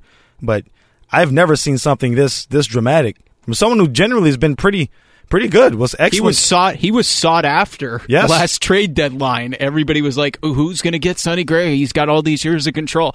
And now he's out of the rotation with the Yankees. Like that thing blew my mind. And like Figgy said, it's just those splits. Usually you see a guy struggle with the road splits, but to struggle in your own park to that degree is just amazing to me. Yeah, it is. It really is. It's bizarre. We're the fellas, Lincoln Kennedy, Anthony Gargano. We're live from the Geico Fox Sports Radio studios. 15 minutes could save you 15% or more in car insurance. Just visit geico.com for a free rate quote. All right, Corn, our man Iowa Sam, you have a little fun exercise for us. I do. I just need about 1 minute, okay? All right, a little wrench in there, thrown in there. We got okay. I had to go visit the principal's office for making idle threats. So I'll be right back. I let time out. All right, Big Link, real quick because you went away. I was going to ask you, or I did ask you, will the Giants achieve a resurrection? Yes. I was trying to ask for a definition of resurrection, but I think the Giants are going to be are going to be decent with that defense and the fact that they've got Saquon Barkley, which helps balance out the offense. I think they're going to do well. Do you now? I think the coach is a loser. I didn't mean to say it. Did I just say that? I said it out loud. I just don't think. Sometimes I gotta stop. Sometimes I can't. I shouldn't talk out loud. There's no filter. No, I'm not a big Pat Shurmur fan. I don't think he'll be the answer. I'm not a big Eli Manning fan at this point of his career. Yeah, since the words you said Sheila earlier in the podcast. I don't know what happened there. Yeah, those sure words. I don't know. The fake, it just kind of came out. Just happened, huh? Yeah, it's terrible. I don't know. Tell me to shut up. All right, give me this. This is last year's standings and last year's playoff teams. Who doesn't repeat as a playoff team? All right, you ready? Okay, I'm ready. The Patriots, the Bills, the Chiefs, the Steelers, the Jaguars, the Titans. Give me two teams that won't be back. Two teams that won't be back? Yep. Titans and the Chiefs. Okay. So the Chiefs are struggling a little bit early on with Patrick Mahomes, at least in training camp. Right. All right. So you say, and you say the Chiefs no, and Titans no, and Titans no. 3 division winners off the top of my head are that team in Boston, outside of Boston, Pittsburgh, and Jacksonville are the division winners. How about out west? Out west. Raiders or Chargers? I think the Chargers. I think the Chargers take the division. As much as I hate to say it, I think the Chargers take. The Raiders are fighting for a wild card. Yeah, I know. I hear you. All right, the NFC, 2 must go. Who are the 2 that go? Eagles, Rams, Vikings, Saints, Panthers, Falcons. I think it's the wild card teams, the Panthers and the Vikings. I think that changes. But the only problem you don't think the Vikings were a division winner? The Vikings are going to be there. I think the Vikings are going to be there. The only problem is to see who's going to take the place of those wild card teams. Does Green Bay become relevant? What other NFC team am I overlooking that should stand out? Maybe somebody from your division, the East. I think it's just. I think it's going to be much of the black and blue. The old school division, the NFC, where you're going to beat up on each other. Well, I don't know. I like the North. Team. I'm looking at the Lions and the Packers. Right. I think I like the Niners. I mean, I don't know. Think the Niners are playoff caliber just yet. I think they're close. I still want to give the nod to Seattle. Who are your wild cards? I don't think the Panthers make the playoffs again. I don't think the Panthers make the playoffs. If I had to throw out a wild card right now, I would say 2 wild cards. Two wild card teams would be Packers and Seahawks. Seahawks? I don't see it. Okay. I think they're dead. I think they're done. I'll take the Niners over the Seahawks. Okay. Says a man who talks too much. All right, we're going to come back. Says someone who loves Jimmy G. Jimmy G. I do like Jimmy G. I think Jimmy G's a stud. I do. All right, we're going to come back and a special quiz. And I believe that you and I will be taking it. So the teacher takes a quiz. Yes. Another quiz. I don't know. Teacher becomes a student.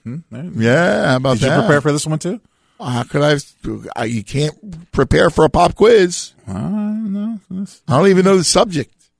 Jeez. I think we're all right. And don't forget, next hour, we'll go live to Canton, Ohio, where Coach Steve Spagnuolo is there. So we'll talk to Coach Spags live in Canton coming up early next hour. We're the fellas, Lincoln Kennedy, Anthony Gargano, right here on Fox Sports Radio. All right, fellas, Lincoln Kennedy, Anthony Gargano, on a Sports Saturday right here on Fox Sports Radio. My friend, let's go to Corn, because the Corn, Iowa Sam, has a game for us. You've been kind of giddy all morning. I have. Very excited about this. Without further ado, this is just the intro here. You two guys, you know plenty about the NFL. But how much do you guys know about the CFL? Nothing. Specifically, one franchise, the Montreal Alouettes, the new home of Heisman Trophy winning quarterback Johnny Manziel. This is the Montreal Alouettes quiz of quizzes, the test of tests. You'll each receive 6 questions. 2 of your allotted questions will come with a bonus question to potentially score a bonus point. But you must get the first question correct to advance to the bonus question. You can make up some ground or get ahead with that bonus question. Think of it as your money ball. Here we go. Here we go. Here we go. Anthony versus Lincoln. Lincoln, you're up first, my man. You ready? Oh, boy. I know. All right. Here we go. What year was the Montreal Alouettes franchise founded? This is multiple choice. 1929, 1933, 1946, or 1952? Read the years again, please. 1929, 1933, 1946, or 1952? It definitely wouldn't have been pre-World War II. I'm going to go 46. Oh, wow. Really? You got it. Jeez. Pretty good, Link. I would not have guessed that. It wouldn't have been pre-World War II. I didn't know that. So, yeah, 46. 1946, first year of the franchise. All right, Anthony. How many Grey Cup championships do the Montreal Alouettes own? Multiple choice. 3, 4, 6, or 7? They're like the best team in that league. So I'll say 7. Wow. All right. Firing out of the gates. 2 for 2, Lincoln. Me and you, baby. Here we go. Got it. We're moving We're along. Football experts. All right, Lincoln. What year was the last time the Alouettes won a Grey Cup? This is a multiple choice question and your first bonus question. 2006. This is the last Grey Cup. 2006, 2008, 2010, or 2014? And you must get this correct to advance to the bonus question. Must save us. And I'll remind you guys 2010. 2010. Oh, my goodness! Oh, my! Wow. How the hell Is that right? did you Yes. get that? Yeah, it I is. just guessed. All right, no cheating. all I right? went C. I went for C. I guessed. Yeah, well, I wouldn't even know how you would cheat you're a this master game. of the standardized What? test, my man. All right, you earned the Do your bonus Google question. skills work that Yeah. quickly? No, I'm not even doing it. All I'm right. just trying to do the game honestly, Great. man. Oh, hey, shot in the dark here. A lot of these are. Who knows the CFL that well outside of Canada, No, right? I don't. All right, bonus question, Lincoln. You're You've ready earned. to run for prime minister. All right, here's the bonus question for Lincoln. Yes, the Alouettes last won a Grey Cup in 2010. They won back-to-back titles surrounding the 2010 season. Was it 2009 and 2010 or 2010 and 2011?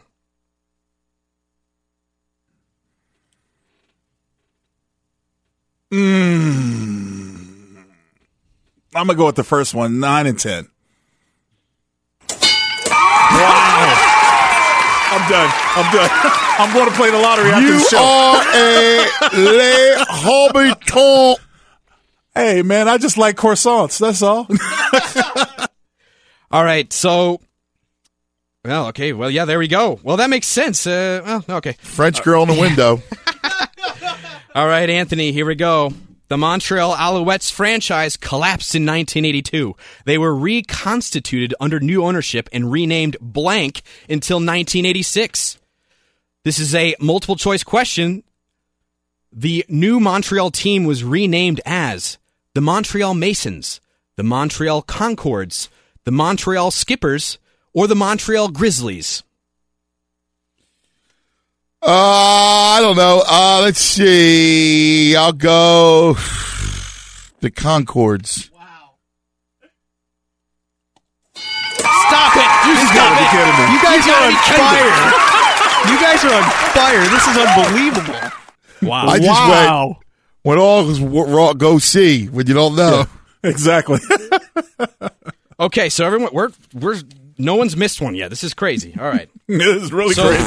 let me just do a quick tabulation here. I've been trying to keep. Okay, so we got. Yep. Okay, so we haven't missed one yet.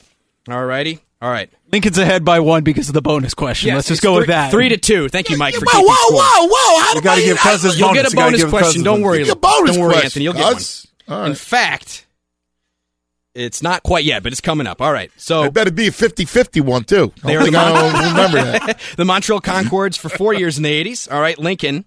Anthony, you just got that one. Lincoln, this is your question here. The Alouettes play where? Multiple choice. The name of their stadium is, and listen for the options here, Montreal Trudeau Stadium, Molson Coliseum, Percival Labatt Memorial Stadium, or Percival Molson Memorial Stadium. I just heard this last night. It's D. It's Percival Molson Memorial Stadium. Here are the Last options again. Montreal Trudeau Stadium, Molson Coliseum, Percival Labatt Memorial Stadium, or Percival Molson Memorial Stadium. The last one. D. Oh, my goodness! I just heard that last night. He can't. I heard that last You guys night. are He can't Conscious. I mean, yes, you heard it last night, Lincoln, but still, Yeah. this is unbelievable. Yeah, the game was on Thursday night. That's impressive. Yeah. All Well, I right. mean, no, I watched it last night. Right? Last night's Friday. Yeah, I watched it last night. Michael, it should be score of Lincoln 4, Anthony 2. Anthony still has both of his bonus questions left, though. Is that correct? I think if we're keeping score at home. Yes, that is correct. All right, thank you for keeping score, my man. All right, Anthony, here's your next question, and this is a bonus question. All right. Who is the Montreal Alouettes mascot? Multiple choice of the mascot's name. The mascot's name. Is it Fin du Monde? Is it Renault? Is it Touché? Or is it Le Bubble? All right. Fin du Monde's a beer. I don't so know. Could be it's a Belgian beer. They all speak French. there. That's made in Canada. So I'll get rid of that one. It's not Le Bubbly. What's B and C? So B is Renault. Renault. C is Touché. D is Le Bubble. Sounds I'm like gonna go C. Touché. Oh my God! They can't miss. It's stupid. No, you guys it. are getting them. I mean, these are tough questions, really. All right, you just You earned spent your 2 hours putting this together, I did. guys, and All you right. guys are missing. All right, we'll fit in a couple more here, and we'll finish the second half of the game boy. in the top of the boy. hour here. All right, All right. Anthony, you earned a Yeah. bonus. Your bonus question. All right, here we go. All right, it's got to be 50-50 now. All right. Well, it kind of is, actually. Once upon a time, Montreal had a second mascot. True or false, that mascot was named, true or false, was named Blitz. I'll say that's true. Oh, stop it! We're tied up. All right, we're halfway through. Guys, we're halfway through, and we're tied. So get that. What a hell of a game. Better than that preseason game. A lot of last night, scoring okay? going on. That's right. Right. Score. That's You guys right. haven't. I don't think you've missed one yet, have we? I don't think No, so. they're knocking them down, man. This is enthralling. Dead All eye right. shooter. Okay, There you go. we're close here to the break. We're going to put it on pause here. We will resume the game at the top All of the right, hour. I like it. It's good work by you. This is great. I am so excited. Well, listen, we're big fans of the Alouettes. That's right. Lincoln and I. Yeah. You know, Yeah. what else is there to do in August? Right? But watch a little Alouettes football. I put my heart and soul into this. I really did. We see. Well, listen, your questions doing a were great strong, job. man. Yeah. There's more good stuff to come here. All right. Well, we're looking forward to it. Yes, we will play the game coming up. Also, we're going to go live to Canton, Ohio. Like Coach Spags is going to join us. He's on site. Yes, he's on site. He was at the ceremonies last night. He was with a lot of the people, all the gold jacketers. So, including his own Brian Dawkins, who he coached. And he loves some Dawk. So we'll talk to him coming up straight ahead, as well as the game. Big hour. Don't go anywhere, fellas, on Fox. Oh, that is us. Yes. Zay fellas. Les fellas. Les fellows. Okay. Savoir-faire everywhere. Lincoln Kennedy. I'm Anthony Gargano. We come to you live from the Geico Fox Sports Radio studio. It's 15 minutes. Could save you 15% or more on car insurance. Visit geico.com for a free rate quote. We're in the middle of a big match. A pop quiz on the Montreal Alouettes, put together by Iowa Sam, a.k.a. Corn. It's been a lot of fun. Later this hour, in about less than 20 minutes, we're going to go live to Canton. And we'll talk to Coach Steve Spagnuolo, who is in Canton. Saw all the guys last night, the Gold Jacketers. So we'll go live to Canton for Coach's summation of what he saw. He was the parties last night and the ceremony, how incredible it was. So we'll talk a little HOF. We'll also talk a little who's got a shot at HOF of the younger players. Like, do you smell an HOF career? And so we'll do that coming up as well. But back to the game. Iowa Sam. Yes, gentlemen. All right, so we reached halftime. We were tied at 21 apiece. We are tied at 4-all. And again, this is not about the NFL, gentlemen. You are tied, yes, 4-all. We are halfway through this quiz, 6 questions each, tied all, and to see how much you know about the Montreal Alouettes. Let's get down to business. All right, gentlemen, here we go. Lincoln, starting with you again. Oh, boy. These 2 former Alouettes have had their numbers retired. They are royalty in Montreal. Who, among them, these 2 gentlemen, has more Grey Cup championship rings? 2 guys for you. Ready? Tight end Peter Diarrhea. Oh, I'm Peter Diarrhea. No, sorry. What did you just say? No, it's Diarrhea. I'm sorry. I almost misspoke there. Peter Diarrhea. This guy's as number retired. Jeez, I was saying, show him some respect. All right. Oh yeah. Okay. Here we go. Tight end Peter Diarrhea. Okay. I think I'm pronouncing his name right. He played from 1968 to 1981, or two-way lineman Herb Trawick, who played from 1946 to 1957. These 2 retired numbers, these guys, who has more championship rings among them? What years did the second guy play from? Mr. Herb Trawick played from 1946 to 1957. And tight end Peter Diarrhea played from 1968 to 1981.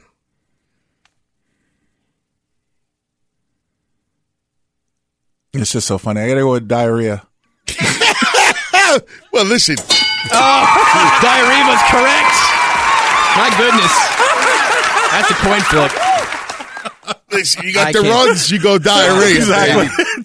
I still can't get over how hard that is to pronounce. I feel for you, Sam, right there. That was a rough one. Peter Diarrhea. Well, I'm assuming that 2 L's, and it looks like a Latino name. I would say 2 L's would be like a yuh sound. So how do you spell it? How do you spell the guy's name? Dalla space Riva. So it's Della Riva. Okay. Della Riva. Okay, that makes more sense. All right, Della Riva. Let's call him I had Della to go Riva. with diarrhea. It was just too funny to ignore. I don't think I finished the actual question. The L's aren't silent in French. Okay, I don't know where he's from, and I thought it was perhaps a Hispanic last name, so I was trying my best, but clearly butchered that one. Let's press on. Congratulations, Link. You got that awesome. one. I like diarrhea better, I don't think I had to go with that one. I don't think I'd actually finished the name before I caught myself, and I was like, that's not going to sound right. So, yeah, there you go. All right. Point for Mr. Lincoln Kennedy. Anthony, moving on. Current Alouette head coach Mike Sherman was the head coach of what NFC North team and what Packers? Current, what current Big 12 team also? Quickly now. Current Big 12 team? He was once upon a time the coach of the Packers, of an NFC North team, and of a current Big 12 team. Of a current Big 12 team? Consider you have about 10 seconds, or we're going to have to. All right. Well, it's the Packers and current West Virginia. Oh, West Virginia's not in the Big 10, are they? He said Big 12. He said Big 12. Current yeah, Big 12. Oh, I'm sorry, I screwed that up. I meant to say SEC. I'm sorry. Oh my gosh! I was going to say, I'm going A&M, Texas right? A&M, yeah. I did know that too. They but were. you screwed me up with the Big 12. Give him the point because that was a mess up. You're still tied.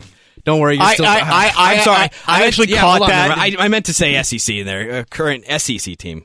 Former Big 12 team, I should say. Sorry, Mike. What was that? Go ahead. Well, I actually caught that, that's not that's my mistake. Because they're the only. Actually, I'll give Lincoln the edge. I should have known the A&M. No, because the host messed up the question. No, it's not your fault.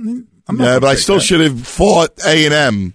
It was A&M and the Green Bay Packers. Yeah. A little bit of a layup there, but I made it even tougher because I screwed up the labeling. You made it real tough by throwing a division that he's not even part of. Well, it's finally we have a tough. Well, it was in the Big 12 when he was coaching there, so I think that's what Sam was getting at. I think I was writing on the fly here, and he said a current Big 12 team. I meant to say that's why I was like, wait a second, current Big 12, yes, and maybe yes, meaning that because West Virginia wasn't a part of the Big 12. So are we giving the point? Are we taking the point away from Ant? No, or are we giving the point away. You messed up, host. All right, 5-all. Diarrhea and current Big 12. You messed up. All right. Okay. So we're tied up. Here we go. And we have a tiebreaker, too, so that's a good thing. All right. Moving on, Lincoln. Johnny Manziel is the latest Heisman Trophy winner to migrate north to the CFL. Johnny Football is not the first Heisman winner to play for Montreal. How many total Heisman winners, including Manziel, have suited up for Montreal? Multiple choice, and it's your ticket to your final bonus question. Here are your options: 1, 2, 3, or 4. 2. Manziel, and I don't know who the other one is. I'm just going to say 2. Dog it. The answer is 3. Manziel, quarterback Troy Smith of Ohio State, and Johnny Rodgers of Nebraska. Wow, Johnny Rodgers played for the Alouettes? He did way back when. Well, Troy Smith won the Heisman? Yes, he did. He did. Yes, I honestly forgot about that, too. Oh, my gosh. Wow, I forgot about okay. So as I read it, it is Ant 5 on a... we got a little bit of an asterisk going here. Yeah. Lincoln has 5. Anthony has 5. We're tied up still. Okay, we got it. All right, moving on here. So we're still tied. The hostess with the mostest, baby. All right, I guess I spent all my mental energy concocting this quiz here. All right. So unfortunately, Lincoln, you did not move on to your bonus question. We are still tied. So it's still anybody's game here. All right, here we go. Anthony, moving on to you. The Montreal Alouettes are also known for short as the Owls. Makes sense, right? All right. What is their secondary nickname? Multiple choice. The Larks, the Lakes, Les Resistants, or the Loons? Okay, it's not the Loons. That's the Currency. And what's the first 3? Here are your options again. The Larks, the Lakes, Les Resistants, and the Loons. I'll go Les Resistants. I'm sorry, Mr. Anthony. The correct answer is the Larks. Option A. All the right. Larks. All right. Oh, my goodness. We're still tied here. Here we go. Only justice. I mean, it all evens out, right? Okay? Good stuff. All right. We got 2 questions left and a possible tiebreaker. Here we go. Lincoln, what the hell is an alouette? Multiple choice. An alouette is a French astronaut. An alouette is a song. An alouette is a French revolutionary. An alouette is French for infantryman. Song, infantryman. Would you like to hear the options again? Yes, please. Alouette is a French astronaut. An alouette is a song. An alouette is a French revolutionary. An alouette is French for infantryman. I didn't learn this in French class, so I'm going to say astronaut. It is actually a song. It is a work song. Alouette, jolie alouette. Yes, so it's actually they're named after a work song, which is quite strange, but it's stupid. That's what it is, and it made a great question, didn't it? Stupid nickname. It did. It's definitely the French have their own way of doing stuff. All right, hey, we're still tied here, guys. But Anthony, you still have your question and the bonus question, so it pretty much comes down to this. All right, Anthony. Final question plus possible bonus question. In 2017, out of 18 regular season games, Did the Alouettes win more than 5 games or less than 5 games? In 2017, did they win? Record. Last year, I'll say, I don't know. More than 5 games or less than 5 games? I'll go under. Oh, takes the lead. 3-15 in 2017 were the Alouettes. 3-15. They play 18 games in that league? Yes, they do. That's awesome. They get it in. All right. Blake, I want to play 18 games. Well, that pretty much wraps it up, but we can give Anthony the bonus question real quick. Certainly. For the new car. For the Resistance and the new car. And the song. And deportation to Montreal. Hey, not a bad place to be, right? All right, Anthony, real St. quick. Catherine Street's pretty nice. I've never been. Need to go. Definitely need to go. I hear it's a great town. Anthony, it true or is. false? True or false, Shaky, Anthony? shaky, Link. The Montreal Alouettes were mentioned on the FX television show The League. True or false? True. Oh, my goodness. There you go. Game's perfect. Yeah. Awesome. That's it. You win. That was a lot of fun. That was fun. That was a lot of fun. Good job, Great Sam. That was useless fun. knowledge of the Montreal Alouettes. Way to go, Sam. Next week, sorry I butchered one the of them. Saskatchewan Roughriders. Oh, boy. All right, we'll just do this every week until football. We'll not only get a chance to meet diarrhea, but we'll get a chance to meet bowel movement, too. So there we go. He's an offensive I heard that this morning. I don't even know what I was trying to say there. Yeah, that's good. All right, we're going to come back and we'll go straight live to Canton, Ohio, which is really the Louvre, speaking of France. Oh, look at you. Oh, that's right. That's the Iowa straight out corn right there, baby. There you go. There you go. All right, we'll go live to Canton. We'll talk to Coach Steve Spagnuolo, formerly of the Giants, and we'll get his take on the Hall of Fame and some of this year's class. We're the fellas, Lincoln Kennedy, Anthony Gargano from the Geico Fox Sports Radio studios. So what does it mean when Geico says 15 minutes could save you 50% or more on car insurance? It means you probably should have gone to geico.com 15 minutes ago. We are the fellas. He's Anthony Gargano. I'm Lincoln Kennedy. And pleased to be joined by a friend of the show, Steve Spagnuolo, former defensive coordinator and head coach in the National Football League. Coach, welcome to the show. I got to ask you right off the bat, you're in Canton with all the Hall of Famers. Yeah. As a defensive guy, what was it like to prepare for someone like T.O. or Randy Moss? Well, good to talk to you guys today. Boy, you jump right out there with those two. You know what it was like? Like, it was scary. That's what it was like. It was very, very scary. I mean, well, thank God they both didn't play on the same team at one time, because I don't know what you'd do. I mean, one advantage you have is if those guys are, the only receiver that a team would have on that particular offense, then maybe you could find a way to take away and double them. But look at those, some of the highlights that we were watching last night, especially of Randy, he was uncoverable. There was a time, Anthony Link, when it was almost like he was uncoverable. You'd put two guys on him, it'd be a jump ball, and he'd just jump up. And he was not only tall, but he was fast, and he had great hands. I mean, T.O. was the same way. He was big and physical. But those guys were, that sometimes in games like that, Link, you'd say, hey, look, they're going to get their catches. Let's just make sure they don't score touchdowns and hope that you can stop everybody else on the team. Yeah, and we're talking to the great Coach Steve Spagnuolo, live in Canton. What was it like last night? Anthony, you would have loved it. Maria and I sat there and said, I got a little present for you, too. I mean, Doc was giving out gifts. I said, I got to grab one for Anthony, so I'll bring it back for you, buddy, Philadelphia. You know what I really, really enjoyed about it, guys? So it's the gold jacket ceremony, and I don't know if you guys have been to it before, but it's in it's in the Civic Center here in Canton.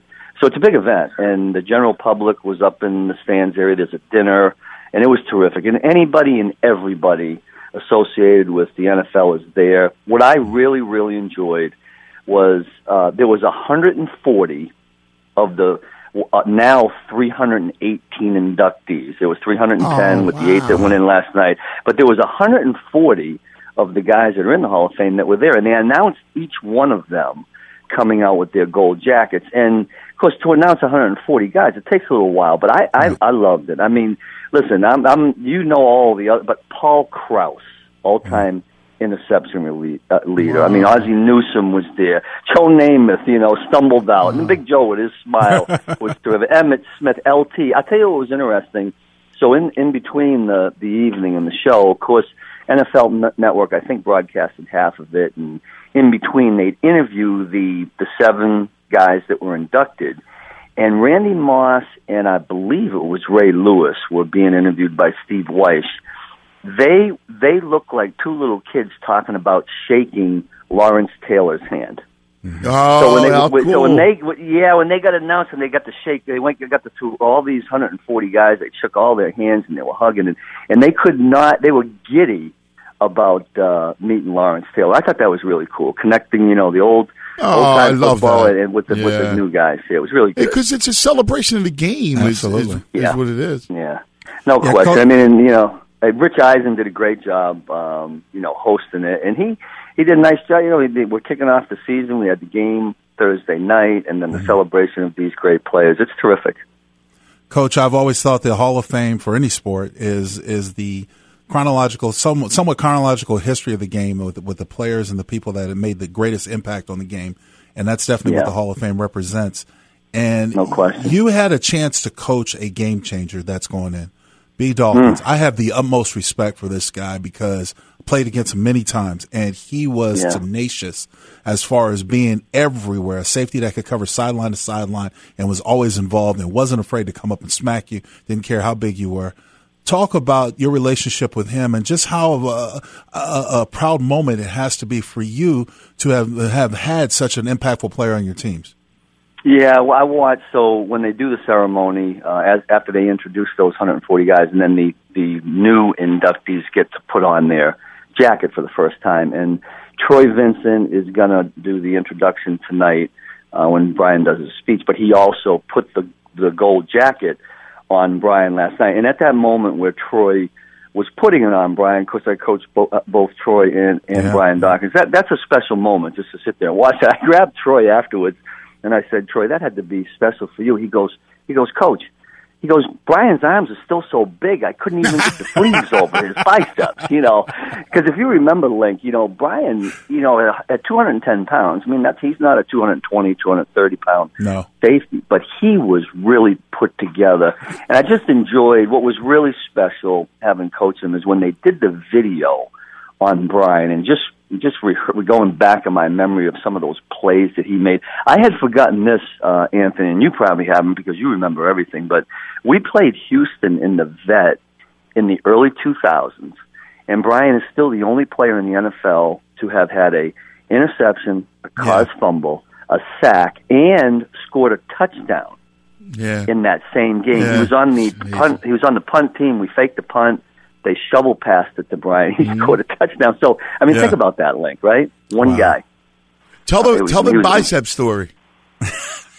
Oh, you mean when he got hurt? Yeah. Yeah, so Brian and I talked about that last night. So he had a gathering, private party. All his teammates were there last night. That was special. I got to see, Donovan McNabb was there, and Trotter, and Ike Reese, and a whole bunch of those guys. John Runyon came. Mr. Laurie was there. But I went over to Brian. I got about 4 or 5 minutes with him because, everybody's pulling him in different directions. I said, Doc, do you remember when you hurt that Liz Frank? Here's Liz Frank in his foot early in that, I want to say, 2002 season? Yeah. And so we knew he was going to be out for 8 weeks. So I said, Brian, come here. I had this little measuring tape. I measured his biceps when the day he got hurt, the next day he got hurt. And I said, okay, 8 weeks from now, I'm going to see what that looks like. Because I knew the guy, he has so much energy. He's got to do something. He wasn't going to be able to do anything with his lower body. So I knew he was going to sit in the weight room all day and do biceps, Link. I mean, they grew 2 inches in 8 weeks, and he was like he was a monster when he got back out there. But he's still very intense. I mean, even last night, putting that jacket on, man, I thought he was going to run around and hit everybody in the Civic Center. It was terrific. He probably wanted to. I bet all those guys, most of those guys right now look like they could still play. But guys would. The Brian Dawkins, Ray Lewis, Brian Urlacher went in, and Randy Moss, and of course T.O. we know wasn't there, but because we recognize all of them because they're more recent. But I enjoyed, Jerry Kramer got inducted, Robert Brazell, playing linebacker for Houston all the years. And special to me also, I'm very fortunate and blessed I had a connection. Bobby Bethard was inducted, and I actually was an intern for Bobby Bethard in the Washington Redskins in 1983. Really? Yeah, at their training camp in Carlisle, PA. Isn't that cool? And so That's awesome. Yeah, to see him get a joke, Coach Gibbs put the jacket on Bobby, and that was special. It's been a long time coming, and it was a great evening. It really was. That is so cool. What was you as the great defensive mind, a guy like Ray Lewis, and his ability to go side by side to side? Yeah. I mean, can you talk about just his dominance and how he dominated with the big guys up front to keep guys off him, and his ability to roam? He, Anthony, you and I talked during the week about the stats of Brian Dawkins. You know, Brian had 37 interceptions and I think 25 or 26 sacks, plus those caused fumbles. Well, as they ran the clips on Ray, you know, Ray as a linebacker, as a middle linebacker, had 31 interceptions and 40 sacks. Wow. I mean, so that's 30 plus in both categories. And to me, that says all you need to know about Ray Lewis. But watching his highlights, or especially when he was younger, and but can you imagine Brian Dawkins and Ray Lewis in the same huddle during a game with the energy and those guys are as intense as it gets. I mean, they might have killed each other. I mean, they wouldn't know who they were hitting. They would just go hit somebody. But look at a guy. I mean, can you imagine as a defensive coach? Any defensive coach in the league would have loved to have had Ray Lewis in the middle of the defense because he just made the other 10 guys around him so much better. They elevated the game, and I would say last night that when they got their jackets, Ray Lewis and Brian Dawkins were the two most intense guys. They thought they were going to rip themselves right out of those jackets. That's so cool. Man. It's a shame because we talked about T.O. not being there. And, I mean, you knew T.O. and, I mean, if all the histrionics aside, what an incredible athlete, like, incredible. You talked about his pregame rituals. And what he was like pregame. I remember that. Yeah, he to me, it had to be an hour and a half, 90-minute ritual that he would go through. When he was done, it looked like to me he had played a full game already. And all he was doing was getting his body right. He was getting mentally right. T.O. was one of those, he's passionate about the game of football. I mean, he's passionate about everything. But he loved to practice. He practices out as anybody. I mean, he never took a play off. Guys like that, there's a reason why they became as great as they did, because they were God-gifted, naturally talented, but along with that, they had a passion to play the game and be as good as they could possibly be. And T.O. loved to play the game of football on Sundays, and he certainly loved to win. I enjoyed the 2 years, or the year and a half that we had with him in Philadelphia, and I would have loved to have seen him last night. It would have been neat to have Brian there, who I had a chance to coach. T.O. was on the same team. Bobby Bethard, I had a chance to be an intern with. So it was fun for Maria and I to be a part of it. I'll never forget that instance. I saw T.O. in Jacksonville prior to the Super Bowl. Earlier in the week, I was working with the network. Earlier in the week, he was in a boot.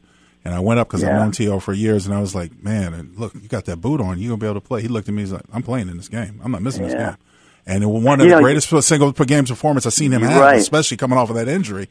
What would have been interesting, guys, is if we had won that game. And so I talked to Jeremiah Trotter last night, and we were talking about that game. And I had forgotten this, Anthony, but, we only lost by 3 points. And I forgot, we turned the ball over 5 times.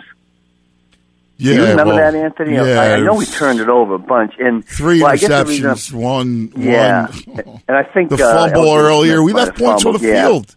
Yeah, but what I was kind of going to was, had we pulled that game out and won it, do you think T.O. would have got the MVP, Anthony? Yes. Absolutely. He was the best player on the field. Without a doubt. I know everybody likes to go quarterback, but he was the best player on the field, and it's a shame. You remember what he went through to get back? It's amazing. It was amazing. He willed himself to play in that game. He really did. No, it was unreal. Like, and I don't think Andy. I remember talking to Andy afterwards, and Andy Reid, and that Andy did not know the kind of shape that he would be in. And when he was going over the game plan, you could talk to this, because when he was going over the game plan, he didn't have as much T.O. in it because he thought he would be limited. Yeah, he wasn't sure what he was going to be able to do. But I tell you what, I haven't seen T.O. in a long time, but I see him on TV. And he looks like he can still play. Oh, yeah. I mean, he just has one of those bodies, and he was just built to play football. But back then, that game that you're talking about, there wasn't any doubt that he would be ready physically in his whole body. It's just a matter of how the foot was going to react to going out there and playing real football, because he didn't practice very much at all during the week. Yeah. And you're right. I mean, I think Andy had to adjust during the game and say, hey, he can, and probably Donovan wasn't sure either, but it was evident early. I think a quick slant or something he got early in the game that he was going to be able to do it. And then, of course, the Patriots had to worry about him. So it was to our advantage. But it was really a heroic effort by T.O. in that particular game. It's a shame we didn't end up winning it, but that's how it goes sometimes. Yeah, it was just such a great celebration of the sport. Hey, last thing real quick, because we watched the game the other night, and you allayed some fears, I thought, when it comes to the new rule and how it will affect the game this year. Yeah, it's going to be interesting. Now, Anthony, as you and I watched it, and of course you and I are talking so much during the game, but I don't believe, and Link, maybe you can help us out, I don't believe they other called than the second quarter, remember? Other than the second that's quarter. right, yeah, that's right. Right. Well, it's interesting.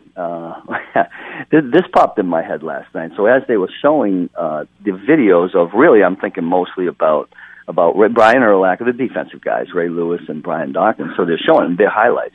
As the highlights are going by, I tapped Maria one time and I said, you know what, Maria? That'd be a penalty. Then there's another highlight of Doc. That'd be a penalty now. Ray Lewis, no, he wouldn't have been able to do that. I mean, it was you watch some of the vicious hits that those guys had when they played, and look, the helmet was in the middle of a bunch of them. And so, will the highlight reels look different now for defensive players? Probably. And it'll be, again, it's all about how it's going to be officiated. We got a little bit of taste of that, Thursday night. We got a bunch of other games coming up next week. So, I mean, look, I thought somebody I don't even know who it was, but somebody made a great point that I listened to a couple of days ago. I think you and I talked about it, Anthony. I mean, years ago when they changed the chuck rule to you can't hit them all over the field, only within the first 5 yards, I mean, people adjusted to it and the game survived. So hopefully the same thing will happen here. Yeah. Oh, Coach, great stuff, man. Great stuff. All right, have a safe ride home, and give Marie a kiss for us, all right? Enjoy the ceremony, Coach. Bye, Link. There he is. There's Coach Spags checking in, and always a pleasure to talk to. Gives great insight. Also, a man that's a pleasure to talk to. We love Lord of Trendings. Oh, I love. Pleasure to talk to you guys as well. Good morning, Anthony and Lincoln. We start with college football. On Friday, Ohio State head coach Urban Meyer issuing a statement apologizing for the way he handled questions at Big Ten Media Day about domestic violence allegations against former assistant Zach Smith. Meyer said, quote, "My intention was not to say anything inaccurate or misleading. I was not adequately prepared to discuss these sensitive personnel issues," unquote. Meyer added, quote, "I have always followed proper reporting protocols and procedures when I have learned of an incident involving a student-athlete, coach, or member of our staff by elevating the issues to the proper channels," unquote. A sentence that was surely completely stream of consciousness and not in any way written with the help of attorneys or PR consultants. Baseball Friday night. Steve Pearce followed his 3-home-run performance Thursday against the Yankees with yet another home run, while Rick Porcello pitched a complete game one-hitter on the mound in Boston's 4-1 victory. In a World Series rematch, Justin Verlander struck out 14 in 7 2/3 innings in the Astros' 2-1 win over the Dodgers. Hey, great news. There's a quick way you could save money. Switch to Geico. Go to geico.com, but in 15 minutes, you could save 15% or more on car insurance. Finally, former Heisman Trophy winning quarterback Johnny Manziel Friday threw 4 interceptions in his Canadian Football League debut as his Montreal Alouettes were blown out by the Hamilton Tiger Cats. But hey, on the bright side, according to the current exchange rate, 4 Canadian interceptions is the equivalent of only 3.1 American interceptions. Anthony and Lincoln. And nice, Ilo. That's why you rule, Ilo. That's why you're the Lord of Trendings. Hysterical. We're the fellas, live from the Geico Fox Sports Radio studios. 15 minutes could save you 15% or more in car insurance. You can visit geico.com, get a free rate quote. Big Link, it was really it sounded like a great night in Canton. I love to kind of go through those old players and remember Ray Lewis, how dominant he was, the whole thing. So let me ask you about some guys right now. Like, we know Aaron Rodgers is a Hall of Famer. Right. But what about some of the young quarterbacks? Do they have a chance? So this is not whether or not they're going to be, because obviously they need to play a lot of years and stay healthy and the whole thing. I'm curious, what kind of chance do you give the following quarterbacks, or do you give them a chance at all at being potentially Hall of Fame? So you get what I'm at, right? Yes, I do. All right.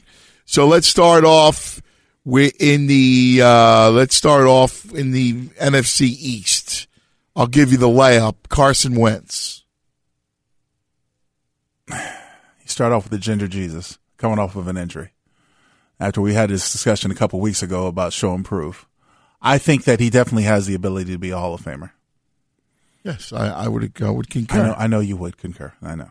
I would think that's a very sharp answer by you, Lincoln. Yes, thank you. I thought you were going to say that was a layup, huh? It's just no, you have a keen eye of quarterbacks. I agree. Let's stay in the East, and I'll give you every young quarterback. Let's go with Dak.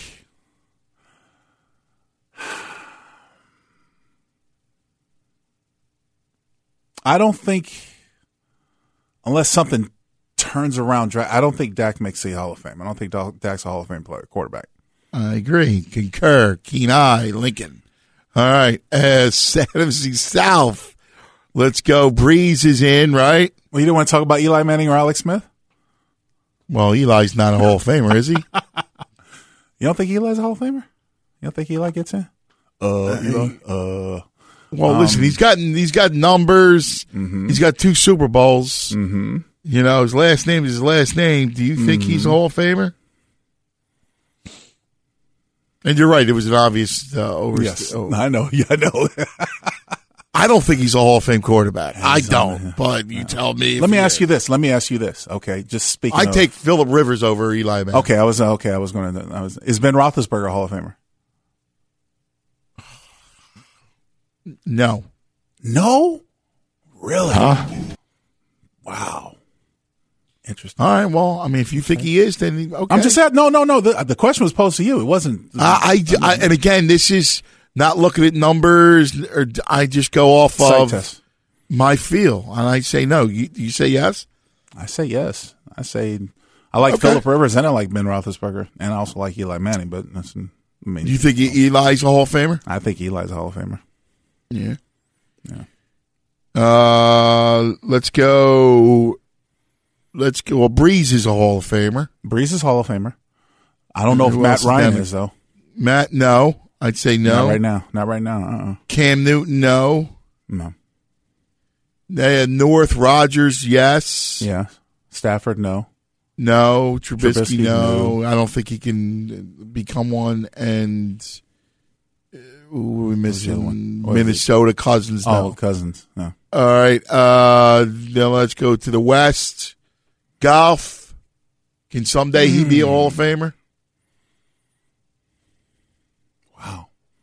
That's really projecting. Yeah, I'd say no.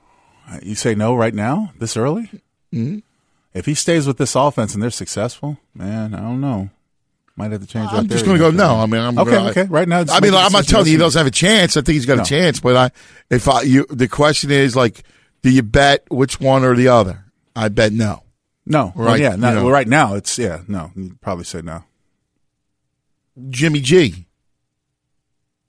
No. Who would you go, Goff or Jimmy G? You had to pick one that has a chance. I had to pick one? Yeah, deep into the future. You had to pick one to bet on. Well, you probably have to go with Jimmy G. Agreed. I agree. But right now, I say no. All right. So it's funny. So you go Ben, yes. I think Ben Roethlisberger is a Hall of Fame quarterback. I really do. Yeah. All right. I mean, you know what? As much as he's done with the Steelers and as much as he's been involved, he was hard to bring down. He made throws. He I mean, they've won championships. I think he is. Okay. I mean, who is his comp? I don't know. I like Ben too. Like I like Ben. Yeah. I like him, but I don't know if you can. HOF, man. As far as quarterbacks that are in there, I don't think there's been one like him, because I don't think there's been anyone as big as a Strong to play the game as long as he has and to do what he's done. I mean, he's a big guy. Yeah. Like, truthfully, in my mind, there's only 3 Hall of Fame quarterbacks right now. It's Brady, Rodgers, and Breeze. See, as much as I dislike Rivers, the numbers and consistency, man. I mean, he has. I want to put. I love Rivers, so yeah, I would. I told you I would go Rivers. Yeah. All right, sit tight. We'll put a bow on it coming up next. The fellas talking Hall of Fame, Fox Sports Radio. Fellas, Lincoln Kennedy, Anthony Gargano hanging out with you. All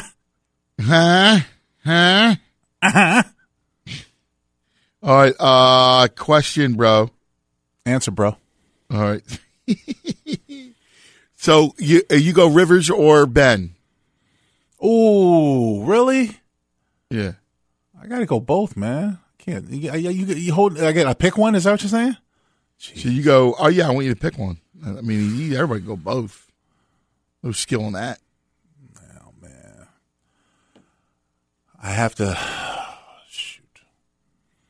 I think both are deserving, but if I had to pick one, it'd be Ben, Big Ben. Over Rivers? Yep. I think Rivers is a better quarterback now. I'm not just going off of what I feel. The gut test. HOF to the ultimate. You're looking at did you look at Ben's numbers? No, I haven't. I don't. Not a numbers guy. What do you see? You have him up? No, I'm just curious. Oh. He's a Hall of Famer. Oh my God. You have him up now? Yeah, look at these numbers. 51,000 yards. Yeah. 329 touchdowns. Wow. Now just those big numbers that you have right there. Let's just hold those big numbers and compare them to Phillips. No, he's definitely a Hall of Famer. You're right. Oh, I mean, no, my God. Wow. No, go ahead. No, I'm pulling up Phillip Rivers. My typing skills aren't as so okay. Career stats. I would say I'm going to tell you that Rivers has thrown for more yards than Ben. I believe that. That's my guess. I don't know. Yeah. I have no idea. I mean, I'm just guessing right now. Well, this isn't all. This is NFL. I don't know where you got your stats from. Did you get it? This is what happens last year. I'm trying to look for the career stats. All right, I get it right here. I got it right here in front of me. All right, so yes. So here's Phillip Rivers. Wow, look how close this is. Phillip Rivers, 50,348. No, he has some yards, man. And you said 51 for Big Ben? Yes. Wow. Oh my God. That's how close they are. That's it. 50,000. Oh my God. Touchdowns and interceptions aren't that far off either, fellas. Like it's very close. 342 touchdowns. What's Ben got? 329. So Rivers more TDs. Who has more interceptions? Ben by 8. Ben by 8. Ben's got 174. Rivers has got 166. See, nobody talks about Rivers in that conversation as far as Rivers is a hell of a quarterback, man. I'm a huge Rivers fan. He's gotten some bad luck, guys. Like he really has. Well, they always start off poorly. They do, and then there was the. I mean, I don't think he gets nearly enough credit for the year where he tore his ACL and he still wound up playing against an undefeated Patriots team the very next week. Mm-hmm. Like that was to me one of the more courageous things I've seen in football. Like because the Patriots were unbeatable that year until the Super Bowl, obviously. But for him to have a torn ACL, get out of that game and come back in, it was insane. Yeah. Yeah, Yeah, they're really close. Yeah, no, I love Rivers, man. Competitor. He's a great quarterback. I mean, just an incredible quarterback. My Lord, what he's done. Yeah, very impressive. Yeah. Anyway, a lot of fun today. It was a really good football show. That's what we do. Yeah, no, it was a great. I enjoyed it. All right, thank you, boys. Great job, everybody.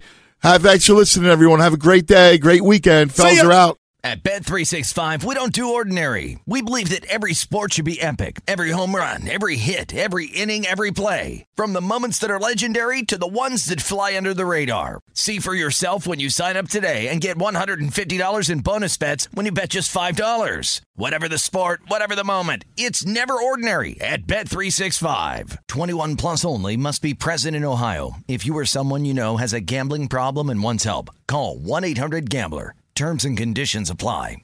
I'm Diosa. And I'm Mala. We're the creators of Locatora Radio, a radiophonic novela, which is a fancy way of saying a podcast. Welcome to Locatora Radio Season 9. Love at First Listen. This season, we're falling in love with podcasting all over again. With new segments, correspondence, and a new sound. Listen to Locatora Radio as part of the Michael Dura Podcast Network, available on the iHeartRadio app, Apple Podcasts, or wherever you get your podcasts. Do you love Selena? Like, really love? Whether you saw her live, saw the movie as a kid, or saw her looks all over TikTok, there's no shortage of reasons to stan the Queen of Tejano.